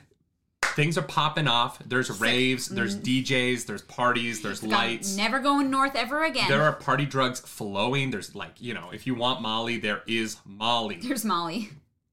Yeah, she's the barmaid at Molly's the barmaid. So just ask for Molly. Bail Doman's life is a mess. he is meeting... There are people who continuously want him to sail west. Yeah. He doesn't want to, and every time he says no, someone who works for him is murdered. I know, it's really weird. And you're like, but here's the thing. Jesus Christ. But here's the thing. He then accepts the gold, and then someone is still murdered. So yeah, because the Dark Ones are trying to find out information about Rand and Matt and Perrin. Yeah, oh, for sure. I'm assuming that his boat, like, smells like them, because Rand channeled on his boat. Yeah. So we get the actual ship captain, and he's like, just like ready to go. And he's like, look, tell the boys we leaving. And if they don't make it to the boat in like 30 minutes, I guess they just live in Ilion now. Yeah, literally. There was like 4 of them that didn't make it. He's like, leave them behind. 3 of them don't make it. And he's like, whatever. Kevin, thank you for that. I love listening to you make predictions, mostly when you're so close to what happens, but so far off at the same time. That's the fun of it. You guys know stuff that we're just like... Can you imagine being the guy that, like... The boat smells like Rand's taint. Can I imagine what? What does Rand's taint smell like? The part of the book where Rand is describing the fact that his underclothes would get so hard that they wouldn't move anymore and he would just keep wearing them. I was like, this is so gross. I have never once in my life worn underwear more than like 2 days in a row. Maybe 2 days. I've never even done that. Well, sometimes I like sleep in them and then like I'll like shower at like 5 the next day. So like I'll wear them until the shower. Yeah. I kind of wear underwear shower to shower. Shower to shower. Okay. Yeah. Okay. Yeah. Yeah. And you shower like every like 24 to 36 hours. Give or take. Or sometimes I shower every like 8 to 36 hours. Because sometimes it's like morning, workout, and night. Sometimes there's 3 showers in a day. You know what I mean? Like I'm a clean boy. But if I don't do anything, sometimes it's like 36 hours. You know what I mean? Like sometimes it's like, well, my wife is away on a shoot and like I'm just home alone, lying in bed. There's no reason for me to get up and shower and then come back to bed. Hot. Super hot. So Bail Doman, it's so good to see him. Y'all were like, ship captain comes back, and I was like, I hope so. I like the ship captain a lot. I was like, how? No, he's here. He's here. He's a POV character. Yeah. We get like POV Bail Doman, and he's kind of hilarious. Like he's so funny. Yeah. Yeah, no, he's great. His coworker dies, and he's like, but I took the money. Yeah, he's like, weird. All right. I did the thing. Yeah. Why'd they kill me? He's like, let's freaking go. They get the hell out of there. They get the hell out of Dodge. And they have to go get someone from the place that Rand is going. Yeah, well, and they're obviously going to run back into each other, and I think we'll get and then he has to come back to Ilion. And so Rand is going to fight Padden Fane in Tommen's Head. Yeah. And then get on the boat with ship captain and come back around to Ilion to be announced as a Dragon Reborn. Yeah. I'm calling it. Mathany, thank you so much for that super chat. You two do be funny as well. I'm the funny one. She's the hot one. Get it straight. Get it straight. No, you're funny. You're very funny. And you're very attractive. So here's what's going to happen. Thank you. So Rand they're going to chase Padden Fane to Tommen's Head. They're going to have a fight. They're going to get the dagger back, but they're not going to get the horn back. So they're going to go to Ilion without the horn, but with the dagger. They're going to cure Matt, and then they're going to have to Great Hunt again. Great Hunt again. Yes, no, they're gonna grab everyone who's at the Great Hunt in Ilion, and they're gonna go like 2.0 hunt. Yeah, and then he's gonna bring out his dragon banner in Ilion and. Oh, the banner, that's right. He has that big old banner and he's like... oh my god, why the hell would Moraine give me this? So, Bail Doman, that's kind of all that happens with Bail. Yeah. He's concerned. Oh, no, he has a letter with him that says that he works for the Dark One, which is super strange. That whole parchment bit was confusing, because I didn't know how confusing. I didn't really know how he got it. Me neither. And I went back and tried to find it. I couldn't really figure it out. Yeah, I was a little bit confused about the letter. But we actually also got a POV White Cloak section. That's next. That hasn't happened yet. Oh, I thought it was earlier. No, that's while they're on the hunt. Oh. Yeah, basically, White Cloaks are really crappy. No, but it's the guy it's Bors. Yeah. Bors is one of the heads of the White Cloaks. But he's one of the questioners. Bors is? No. Yeah, because he has the Golden Sun with the Red Sparrow. So the Golden Sun is the White Cloaks, and the Golden Sun with the Red Sparrow is the questioners. No, I thought the questioner was the, hook. Oh, no, but it says that when they meet the questioners at the bridge place, that it has the Red Sparrow on his shirt. Am I right? He was given to deliver the letter. Oh, the letter isn't about him. Okay, I was like, I'm a little bit confused.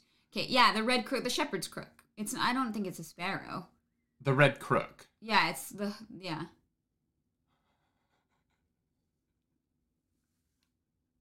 I read that as Red Rook. And I thought they were talking about a bird. Oh, okay. Oh, it was a crook. Yeah. I read Rook. And so I just thought it was about a bird. Yeah, no. The letter is about him. It's a trap. Oh, I did not get that at all. They gave him the letter to deliver, and then they were going to kill him when he delivers the letter. That's that crossed my mind, but then it didn't. Like, what's with the like?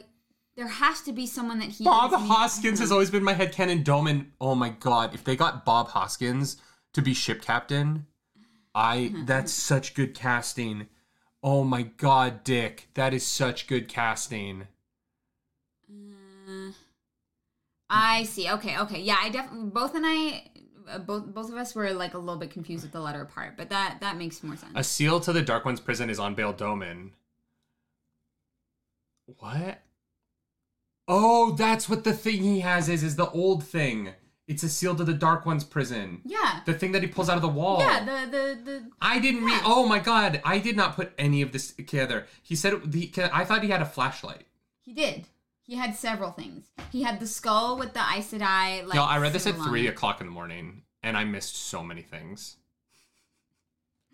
It was a busy week, but yeah, no, there was the disc that was the unbreakable. The Quendalar. Yeah, and then there was a light. That's not a spoiler. Stick. That's that he has that. Yeah, that's in this chapter. I don't think that's spoiling. My god, yeah, it's the same thing as at the freaking Eye of the World. Oh my god, so Bail Doman literally is the most important character right now. Yeah. Oh yeah. He's like he's got all these things that are going to be really important. I don't know if the skull is going to be important, but who knows? We'll see. So new plan. In Tommen's head, Rand is going to break the thing. The seal. By accident. Thinking that that's what he's supposed to do, because that's what he did at the Eye of the World, not realizing that by doing that he's advancing. No, here's the thing. I think that for Rand to be able to defeat the Dark One, the seals have to be broken. But I don't think that the people of this world are going to see it that way. Oh, no.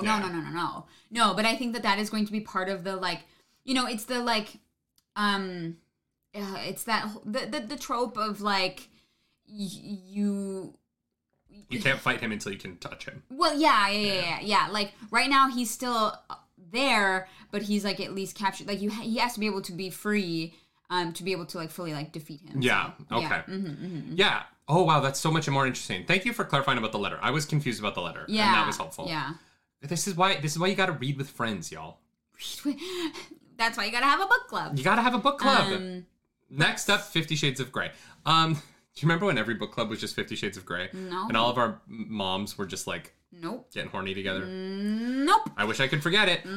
So back in Faldara, everybody's leaving. Rand gets outside and he's like heading over to his team of horses and people, and he doesn't see Egwene, and he pieces out without seeing her. And how do you feel about him not saying goodbye to Egwene? It's weird. I don't think it's weird. It's what I would do. Wait, Rand does say goodbye to Egwene. That's why he goes to the chambers with his sword. And no. On the day of, he's like, he like doesn't say a final goodbye to Egwene. He doesn't see her at because she's not out yet. He does. She cries. They're like, I don't know if we'll ever see each other again. Oh, that one, yeah. But then he's like, it's then he heads boys to leave the courtyard. But then he's like waiting for her to come out, and then she doesn't come out, and he leaves, and he's like, maybe it's easier this way, to not have her there when he's leaving. I don't know. They definitely Rand says like it's easier this way for her not to be here when I'm like. Sure, but they have a goodbye. Like, I think Nerdy may need to reread this section. Yeah, no, they have the whole scene. It's more like he doesn't see her off. Sorry, Robert. Yes, that's a better way to put it. Yeah. But Rand is. I wanted to bring up. Rand says like it's easier to leave without her there. Is what I was trying to bring up about this section. Okay. Yeah. I understand what you're saying. Yeah, he does go say goodbye to her. Yeah. And that he's going off of Mount Perrin, but like in the moment in the courtyard, she's not there, and he's like, it's easier. Yeah. And Lan comes over and tells him to stab himself at some point. Yeah, hey, sheath the sword. And then he's just gone. Yeah. He like looks away and... But I also love the moment where the woman is like, look, like, Rand would make a really good husband. If he's yours, like, that's cool. But, like, if not, you know, there's lots of people if you like claim to him, like, we'll leave him alone. We get it. But, like, if you're not gonna tie that down. If he can be tamed, you know, if he can be trained, house trained, he's gonna be all right. Like, it's like, oh my god, this is amazing. And yeah, they leave, and we don't. What I think is interesting is for this next section that's it. Like, we don't know what happens to anyone else. Yeah, we kind of just go on the path with. We get the POV of the White Cloaks, but up until the end of chapter 11, all we know is what happens with Rand, Mat, and Perrin. Yeah, so that's true. I'm excited for the next section of the book because we're gonna get to. I hope we get to see what happens to everyone else in this. Like weeks that were with Rand, Mat, and Perrin. Mm-hmm. I'm assuming they just kind of get to Tarvalon without too much problems. They have like 20 Aes Sedai with them. Yeah. I'm assuming the Amelin seat not usually in danger on the roads. Yes. J. Martin, you don't need to yell at us. We know. But before they leave, the Amelin seat is talking to Rand, and out of nowhere, an arrow just whizzes by and kills somebody. Yeah, you whoever attempted that's got real bad aim. Jeffrey Rush is Bail Doman. Ooh, Stephen Wilkerson, thank you for that spoiler chat. Jeffrey Rush, good casting. Super chat. Did I say spoiler chat? You did. God, you're back on it. Damn it, no. What's fine? We'll train it out of you. We get that arrow. Yeah, that like grazes Swan and like murders some random soldier. Question. So Nidao and Chengdu are gone, right? Because they're with the Trollocs that are running. Do you think that the person who shot the arrow is the Shienaran from the prologue?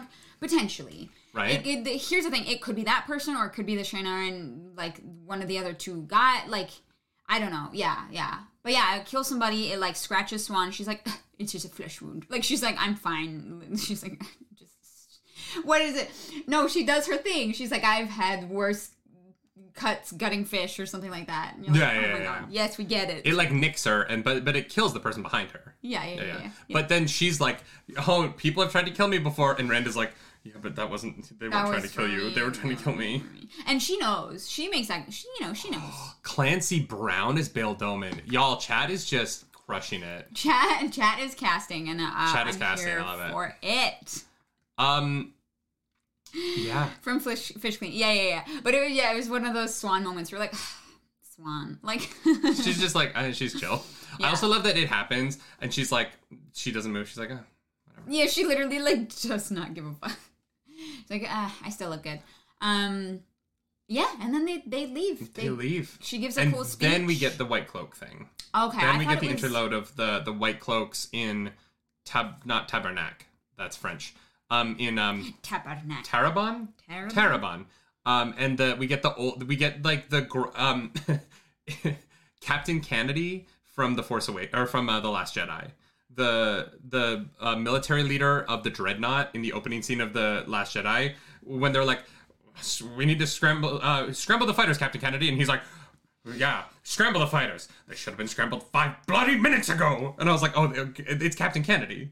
Yeah. He's like, why am I at this bridge? Why are we doing this? Why is any of this happening? And they're like, don't you worry about it. And he's like, I would really like to understand why we're going to war here. Yeah. And I don't know. Yeah. And like fair, like this, I think this section, it's not even a full chapter. It's just a little like piece. Mm-hmm. And it's really like the White Cloaks are awful. Yeah. Well, and what's interesting about it is it sets up something that feels so far away from any of our main characters. Like, we don't know anyone in Terrebonne or Almeth Fields, but that by the end of the book, those two places are going to be so important because they've been mentioned in the prologue and now this. 100%. There is something going on here that is just really important. Yeah. Oh, yeah. 100%. Yeah, that I did not like that. So it's like the questioners. I like that even among the White Cloaks, the questioners are like too intense. Well, but here's the thing: this guy, like the what's his name is they're basically like no witnesses, murder entire villages, no big deal because we do it in the name of the light. And I'm like. Well, and what I love about having this section here is that it pits the murder of the villages of the White Cloaks against the murder of the villages by the Trollocs. The Dark Friends? And it is showing that the White Cloaks are more similar to the Trollocs than they are to the good guys. Yeah. And so it is an interesting, it is this interesting comparison between the two. Yeah. Mm-hmm. Of you have these White Cloaks who are moving across the fields and through the countryside, and the leader of those the White Cloaks, who's doing this because he has to and because he's been commanded to, does not want to hurt people. He's avoiding everything to try and hurt as few people as possible, where the Trollocs aren't. But then when he goes to find the Questioners, who are like the most egregious of the White Cloaks, they're doing the exact same things that the Trollocs are doing. Yeah. And so putting these two kind of sections side by side, to me, I think was just really fantastic on Robert Jordan's part. Yeah. Sorry, excuse me. Yeah, I loved that, like you said, that they're playing off of each other in a way that just really kind of sheds a light on the White Cloaks. And then we have this kind of montage. We meet a guy, I was trying to find his name. Huron? Who can smell violence. Thank you, chat. Very interesting ability. Do you think, okay, so with Huron, yeah. Do you think that if he like walks into like a couple's bedroom, he can like smell a spanking? Spanking? If probably like if a woman walks by him and like she's like into BDSM, do you think he's like, oh, kinky? You know what? That you know. Probably. As long as it happened like fairly recently, yeah, probably. Yeah. Like with it, chains and whips excite so you, you know. That's so weird, right? Because everyone he meets, he knows like if they were into BDSM in the last couple of hours. Yeah, in the last couple of hours. Yeah. That's what wild. a power, you know. That's a. Anyways, so we meet him and he's able to smell violence, which it has to be ill intent. Mike McCarthy is saying it has to be ill intent. So then, no, he wouldn't be. Because he wouldn't be able to. No, because the intent is always good. Yeah, if it's consensual, then I guess. Well, if it's consensual, yeah. Yeah. Then I guess he doesn't smell it. But I don't know if that's ever. I don't know if I caught on to that. I thought it was just like violent acts, but yeah. So we travel across. So the Dark Friends are like zigzagging Wait, Danny's all over the place. It feels like a CBS procedural drama. What if he can smell crime? Law and Order, Huron. No, it's just, it's Rainn Wilson from The Office. No, it's The Mentalist. But instead of him, like, figuring it out in his brain, he just smells it. Oh my god. Wait, we'll get Hugh Laurie back. I feel like Hugh Laurie could play this part. As, like, House, but he smells crime. Oh my god, that's so funny. Smell Violence Unit. Oh my god. SVU, the Smell Violence Unit. That's so funny. That is awful, but so funny. So they oh my god. So yeah, the Dark Friends are like zigzagging all over the place. They're like this way. No, they're pretty much going south. They're not zigzagging. They're like going like south and then a little bit west, then south, then a little bit west, then south. No, then it's northeast, and then it's like they're all a little, but they're mostly going south. Sure, they're trying to throw off the trail though. For sure. The way the show in season 1 makes me think Elias might replace Huron. Duro, thank you for that super chat. Thank you. You saw my lips go towards a P.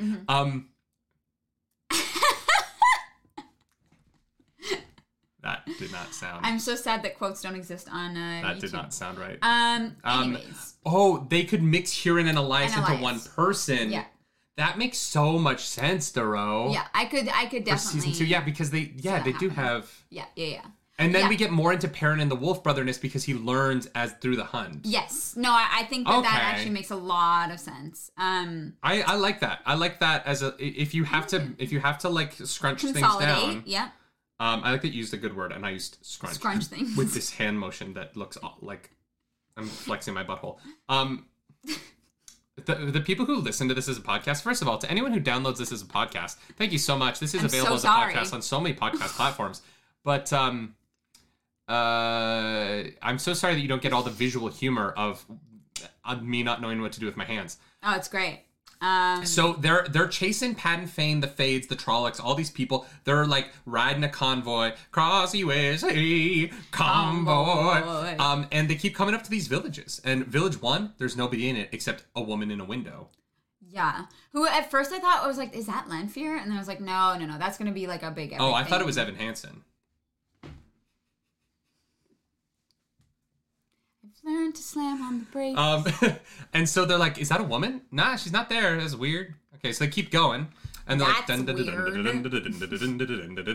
they get to the next village, and there is a Fade No, you missed the two dark friends were skinned alive. Oh, yeah, Chengdu and Nidao were skinned alive. With just their heads have skin on them.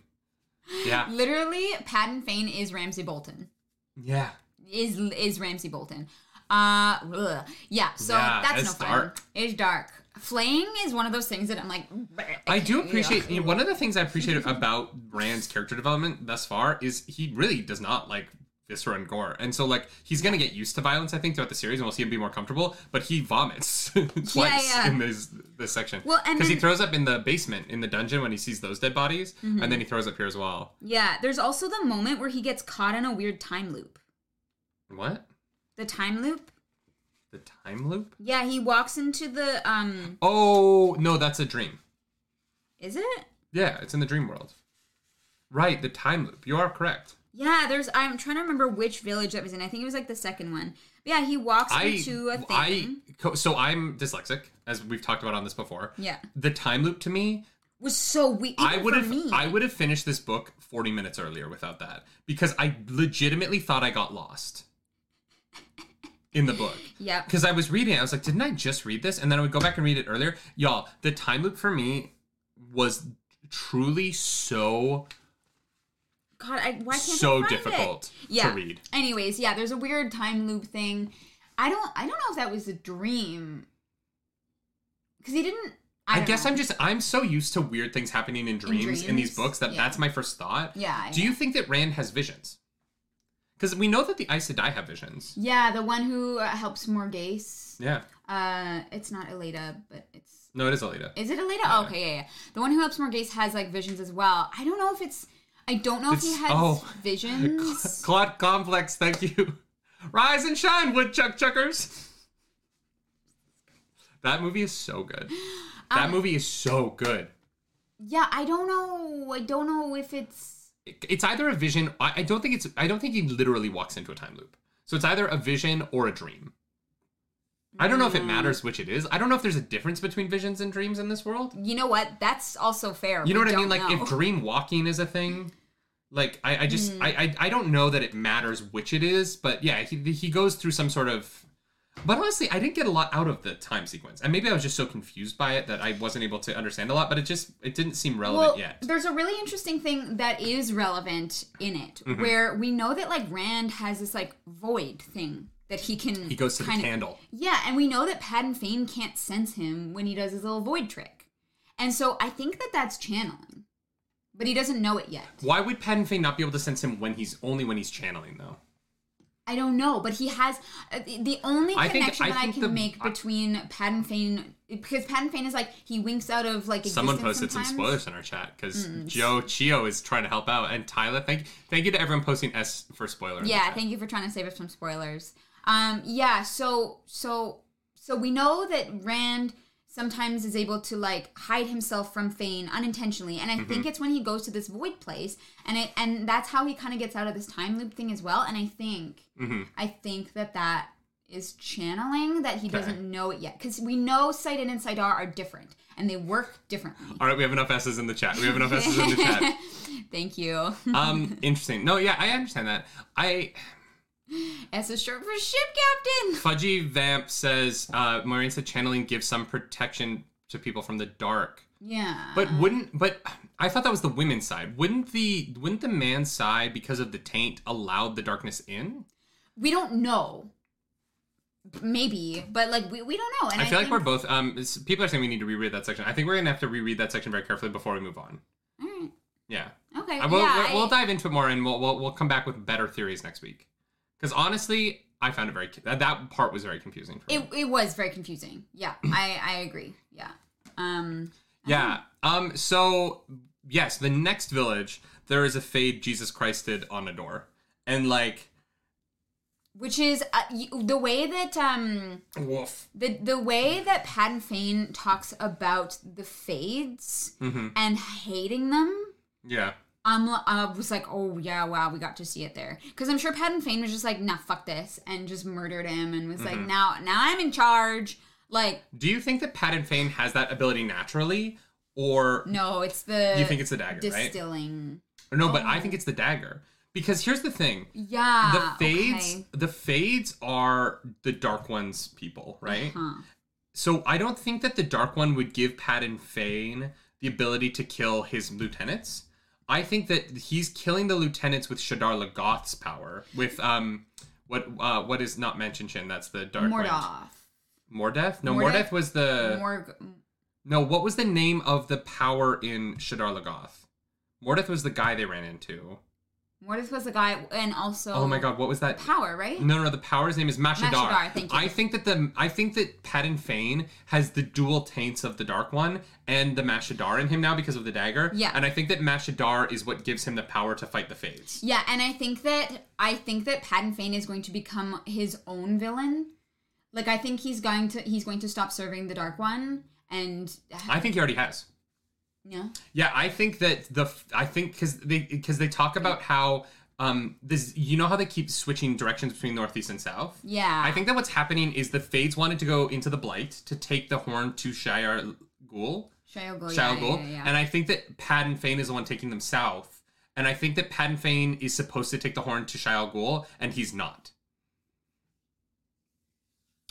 Interesting. And so I think that there's going to... He kills the Fade. He kills the Fade, who keeps leading them in the other direction. Yeah. And I think that Padan Fane says Mordeth knows, who we know from Shadar Logoth. Yes. And so I really do think that Padan Fane is no longer a lackey for the Dark One, and the Dueling of the Taints sounds right. Only if it's written by John Williams. We need a Duel of the Taints theme song. Written by John Williams. Mm-hmm. So I think he also did meet with Machin Shin, but Machin Shin is the Dark One, is on the Dark One's team, right? Well, no, we don't know that. All we know is that it came about in the ways because the ways were tainted by the power, but it could be... But that's the Dark One's taint. Sure, So Machin Shin literally comes from the Dark One's taint. Well, or comes about because of the Dark One's taint. But they say they don't know whether he was just like whether the wind was just like there and part of the ways, or if it came about because of the like falling apart. Like we don't really know. Interesting. What we do know is that Padan Fane has two taints on him. Yeah. You know what I mean? He's got that double taint.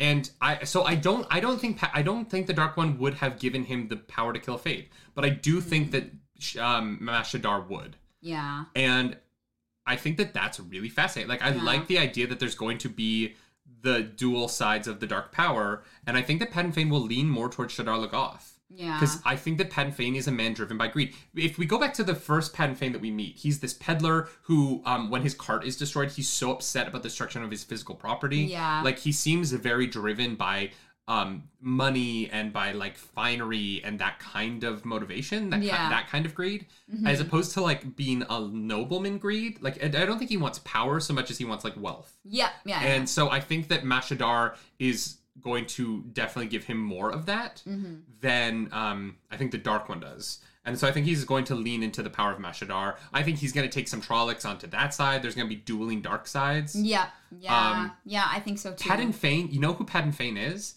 He is the Darth Maul of this universe. Or the Saruman. No, because Saruman ultimately bows before the Dark One, whereas Darth Maul actively goes against Palpatine. Not in the books. Oh, sure. Not in the books. But yeah. It's different in the movie. I think I'm talking more how, like, because Darth Maul is literally Palpatine's apprentice. Yeah. And then after comes back, he actively is fighting against Palpatine for almost the rest of his life, right? And I think that Padan Fane is going to have a similar relationship with the Dark One to what we see in Darth Maul through the Clone Wars. Interesting. Okay, I have not seen the Clone Wars, so I will trust you on that one. Yeah. And then it's like Padan Fane's Robert Power says to compare him to Agent Smith from The Matrix. That's fun. Can we get Padan Fane some dope glasses and a leather jacket?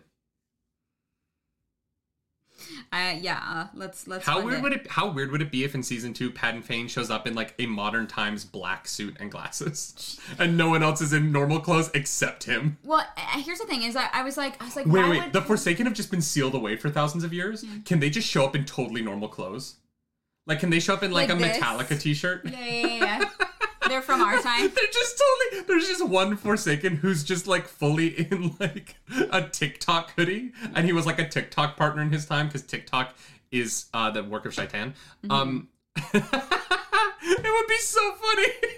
There's just one. He like crawls out of his thing and he's just like fully decked out in 2020 gear. Yeah. And all the Forsakens are from like different time periods. So we got like the 80s. What if Lanfear is just like full neon? Full neon. Well, Lanfear knows she's in like a jazzercise outfit. With like the knee highs. And the headband. The thigh highs and the headband. Just like bright, and everything's a different bright color. The knee highs are yellow, the bodysuit's like bright pink, and then she's like a neon green. Like, it's like the worst, like... Wait, someone shows up in a Canadian tuxedo. Oh my god. Alex says he's like Johnny in Cobra Kai. Exactly. That would be so funny. I love that. Oh my god. Wasn't there a meme that was like me and the boys? That's what I Me and pictured. the boys, yeah. Oh man. Oh my god, bell bottoms. The Forsaken need bell bottoms. Yes, No. Light Blinded Fool. No. We've kind of gotten to the end of the reading though. Yeah, that's kind of it. We did our smut corner, so we've just got high lows. What's the high of the chapter for you? Of the section for you? For those of you who don't know, high low is the how we talk at the end of our book club, because my family used to sit around the table and we would talk about the highs of our day and the lows of our day, because we like to commiserate about the things that go wrong in our lives and celebrate the things that go right. So what's your favorite part of this section of the book? My favorite part was when Egwene sits on Rand.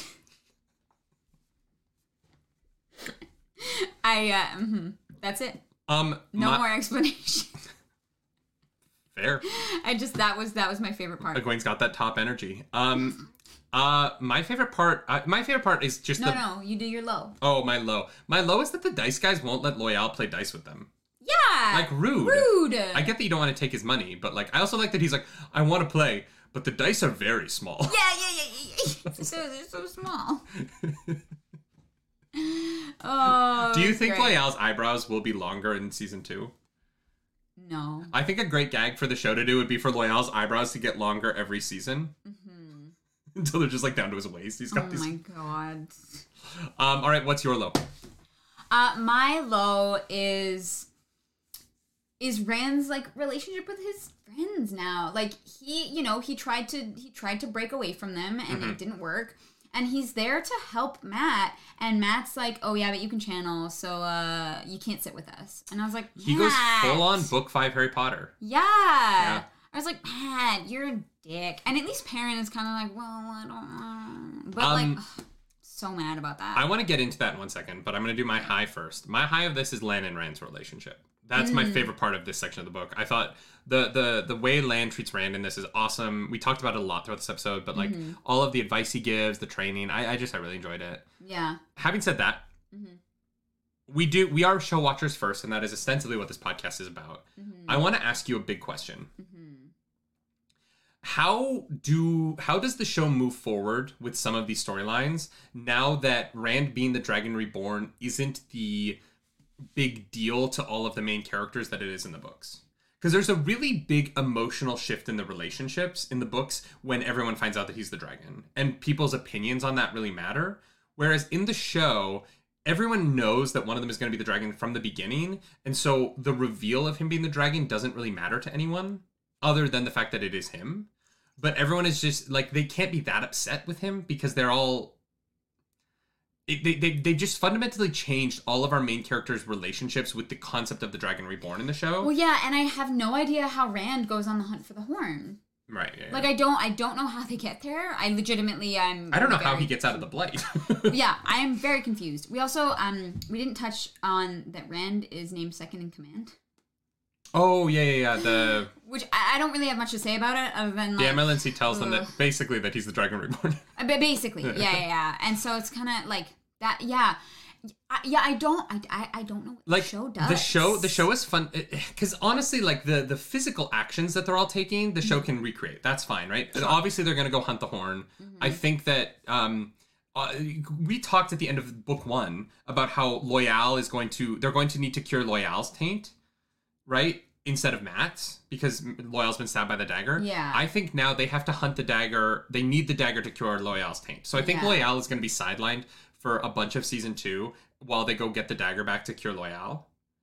I think that's how they're going to handle that. Oh, you think they're going to bring it back to Faldara? I figured they. No, I think they're going to take. I think they're going to take Loyal to Tarvalon. so that they don't have to do the expense of his CGI and his makeup. Yeah. So they're going to sideline him so that he's just like in a bed somewhere to save money, and then they're going to go get the dagger and bring it to Loyal to cure him of whatever ails him. That's just my prediction for season 2.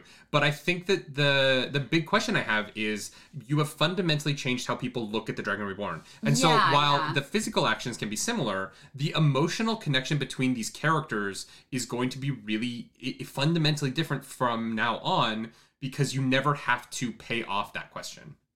Right? You never have to satisfy that. No one ever has to become comfortable with him being the Dragon Reborn, because you spent all of season 1 with them all kind of already knowing. Yeah. Or having a relationship with the concept of the Dragon Reborn. There's no shock when Rand is a Dragon Reborn, because they know it's going to be one of them. Yeah. That's...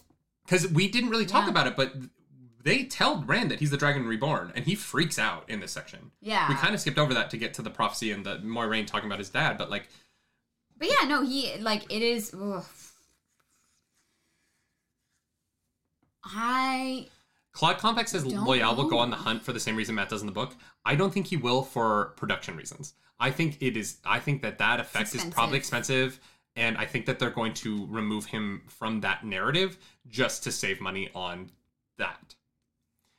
It's a huge change. It is a huge change. It's really interesting. It is interesting to me. It's such a huge change in terms of the basics of all of these characters' relationships to each other. No, it's a great point. I don't know what to like. I don't know what to say about that, because I'm kind of like, what's the? Yeah, that seems like a very that it's going to be a weird workaround for them, and I don't know how they're going to do it. Also, basically, everyone in Faldara is dead, so they're going to leave Faldara real quick at the beginning of the next story. Yeah, they're not. All the men are dead, right? Like, there's no more men there. Yeah. It's just a bunch of ladies and Perrin. And Loyal's been stabbed. But no, seriously, like, Lan and Moiraine are going to get back to Faldara in episode 1 of season 2 and be like, where is everybody? Oh no, they're all dead. Even a lot of the women are dead, right? Like, because the Fates killed a bunch of people. Yeah. People are talking about the CGI of Loyal. He's not CGI. That's practical makeup. What I'm talking about is the difficulty of putting him on a horse for the scenes of them hunting. Yeah, because he can't, unless they just make him run. Tithanis, thank you so much for the super duper chat. Tithanis, in the books, Rand doesn't believe he is the Dragon Reborn. He thinks I said I want to manipulate him like they did the other false dragons. He's a conspiracy theorist, essentially. I don't agree with that. I think he says that to himself, but deep down he knows. Because Baalzamon keeps telling him he's the Dragon Reborn. Yeah, I think he doesn't want to believe. I think his conspiracy theory is that he's not the Dragon Reborn. Yeah. And he doesn't fully believe it. Because there's just no way. But in the same way he keeps saying, Tam is my father. It's like, he also knows. He knows. Because you brought up this section where he's like, Tam is my dad. I wish it didn't sound like I was trying to convince myself. Yeah, he literally says that too. Yeah, and so that's tough. I don't know. Yeah. Nathaniel Muller asks, who is in charge of Faldara? The Lord and his sister are dead. They're all dead. So no one. I don't know. Faldara doesn't exist anymore. Yeah. It's a dead city. Like everyone. It's a dead city. Yeah. Faldara's lost.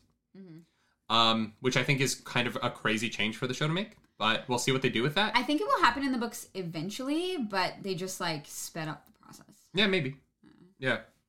I just think it's wild to be reading about Agomar and Amalisa and all the importance of everything that happens in this stuff. And Siwan and Rand know each other and have talked in the books. And I don't see how they do that in the show. Yeah. I don't see how they bring that into the show. And Marine's not allowed back at the White Tower. Yeah. And it can't channel. Like, there's just so many things that are just so different.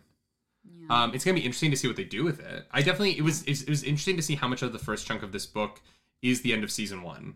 Yeah. Because basically, like, I think that season 2 is going to be book 2 and 3. Mm-hmm. Yeah. And so, I don't know, it's just interesting. Yeah.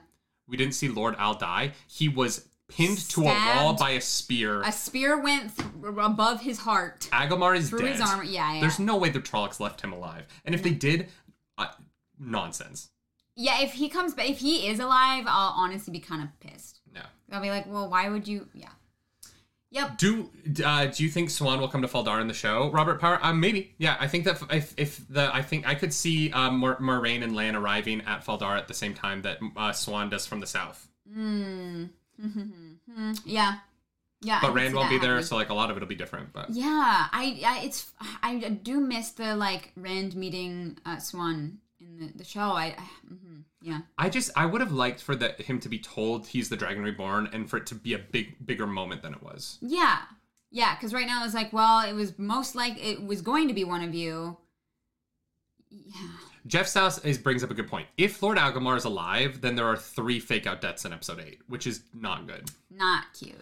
And that's my problem with it. Like, they just need to leave them dead. Like, if you're going to do it, if you're going to go crazy and change things and kill them, leave them dead. Yeah. But don't walk it back multiple times. Don't walk back Nynaeve's death. Don't walk back Agelmar's death. Don't walk... Like, Loyal's the only one that I want them to walk back. Because I don't know how you kill him off. Yeah, we need Loyal there, 100%. But Emelisa has to be dead and Agelmar have to be dead. Because if they come back, then the show loses its ability to kill anybody. Because Tom Marilyn is going to come back. Yes. And so if everybody who dies on the show comes back, it's just like, annoying.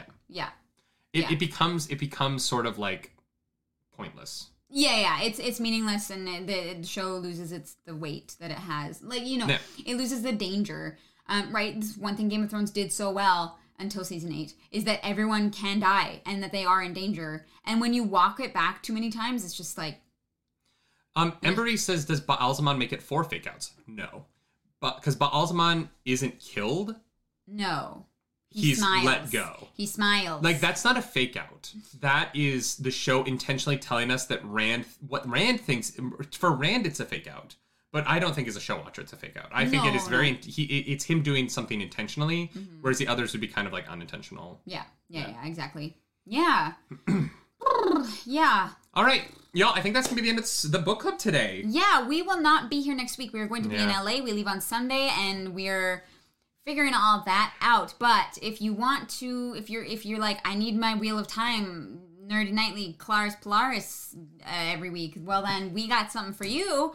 We reacted to the Winter Dragon. Yeah, and that'll come out next Friday. If you are a Narg of the Nerd Table, that will come out early for y'all, or a member of the Patreon. Yeah. So you guys will get that earlier in the week. Yeah. So look forward to that. But for everyone else, Friday, 11 a.m. next week, that video will premiere. And I can tell you right now, it's wild. If you haven't seen The Winter Dragon, I recommend watching it. It's so weird. It's wild. John, thank you for this. John Longness, thank you for the super chat. Thank you. We're going to have a blast. Yeah. Also, if anyone has like a higher quality copy of that and wants to send it to me, let me know, because the only one we have is in like 360. Yeah. If anyone has a copy of The Winter Dragon that's not in 360p, we would appreciate that. Because honestly, I want to show it to everyone because it's so crazy and so cheap. Watch that reaction next week. Yeah, that'll come out on Friday. Follow us around the internet. I'm at Nerdy Nightly. And I'm at Claris Polaris. Polaris, that's the name change. Keep up with it, y'all. And as always, do something nerdy tonight. Bye, guys. There are no Black Asha. There is no Warren Bossing say.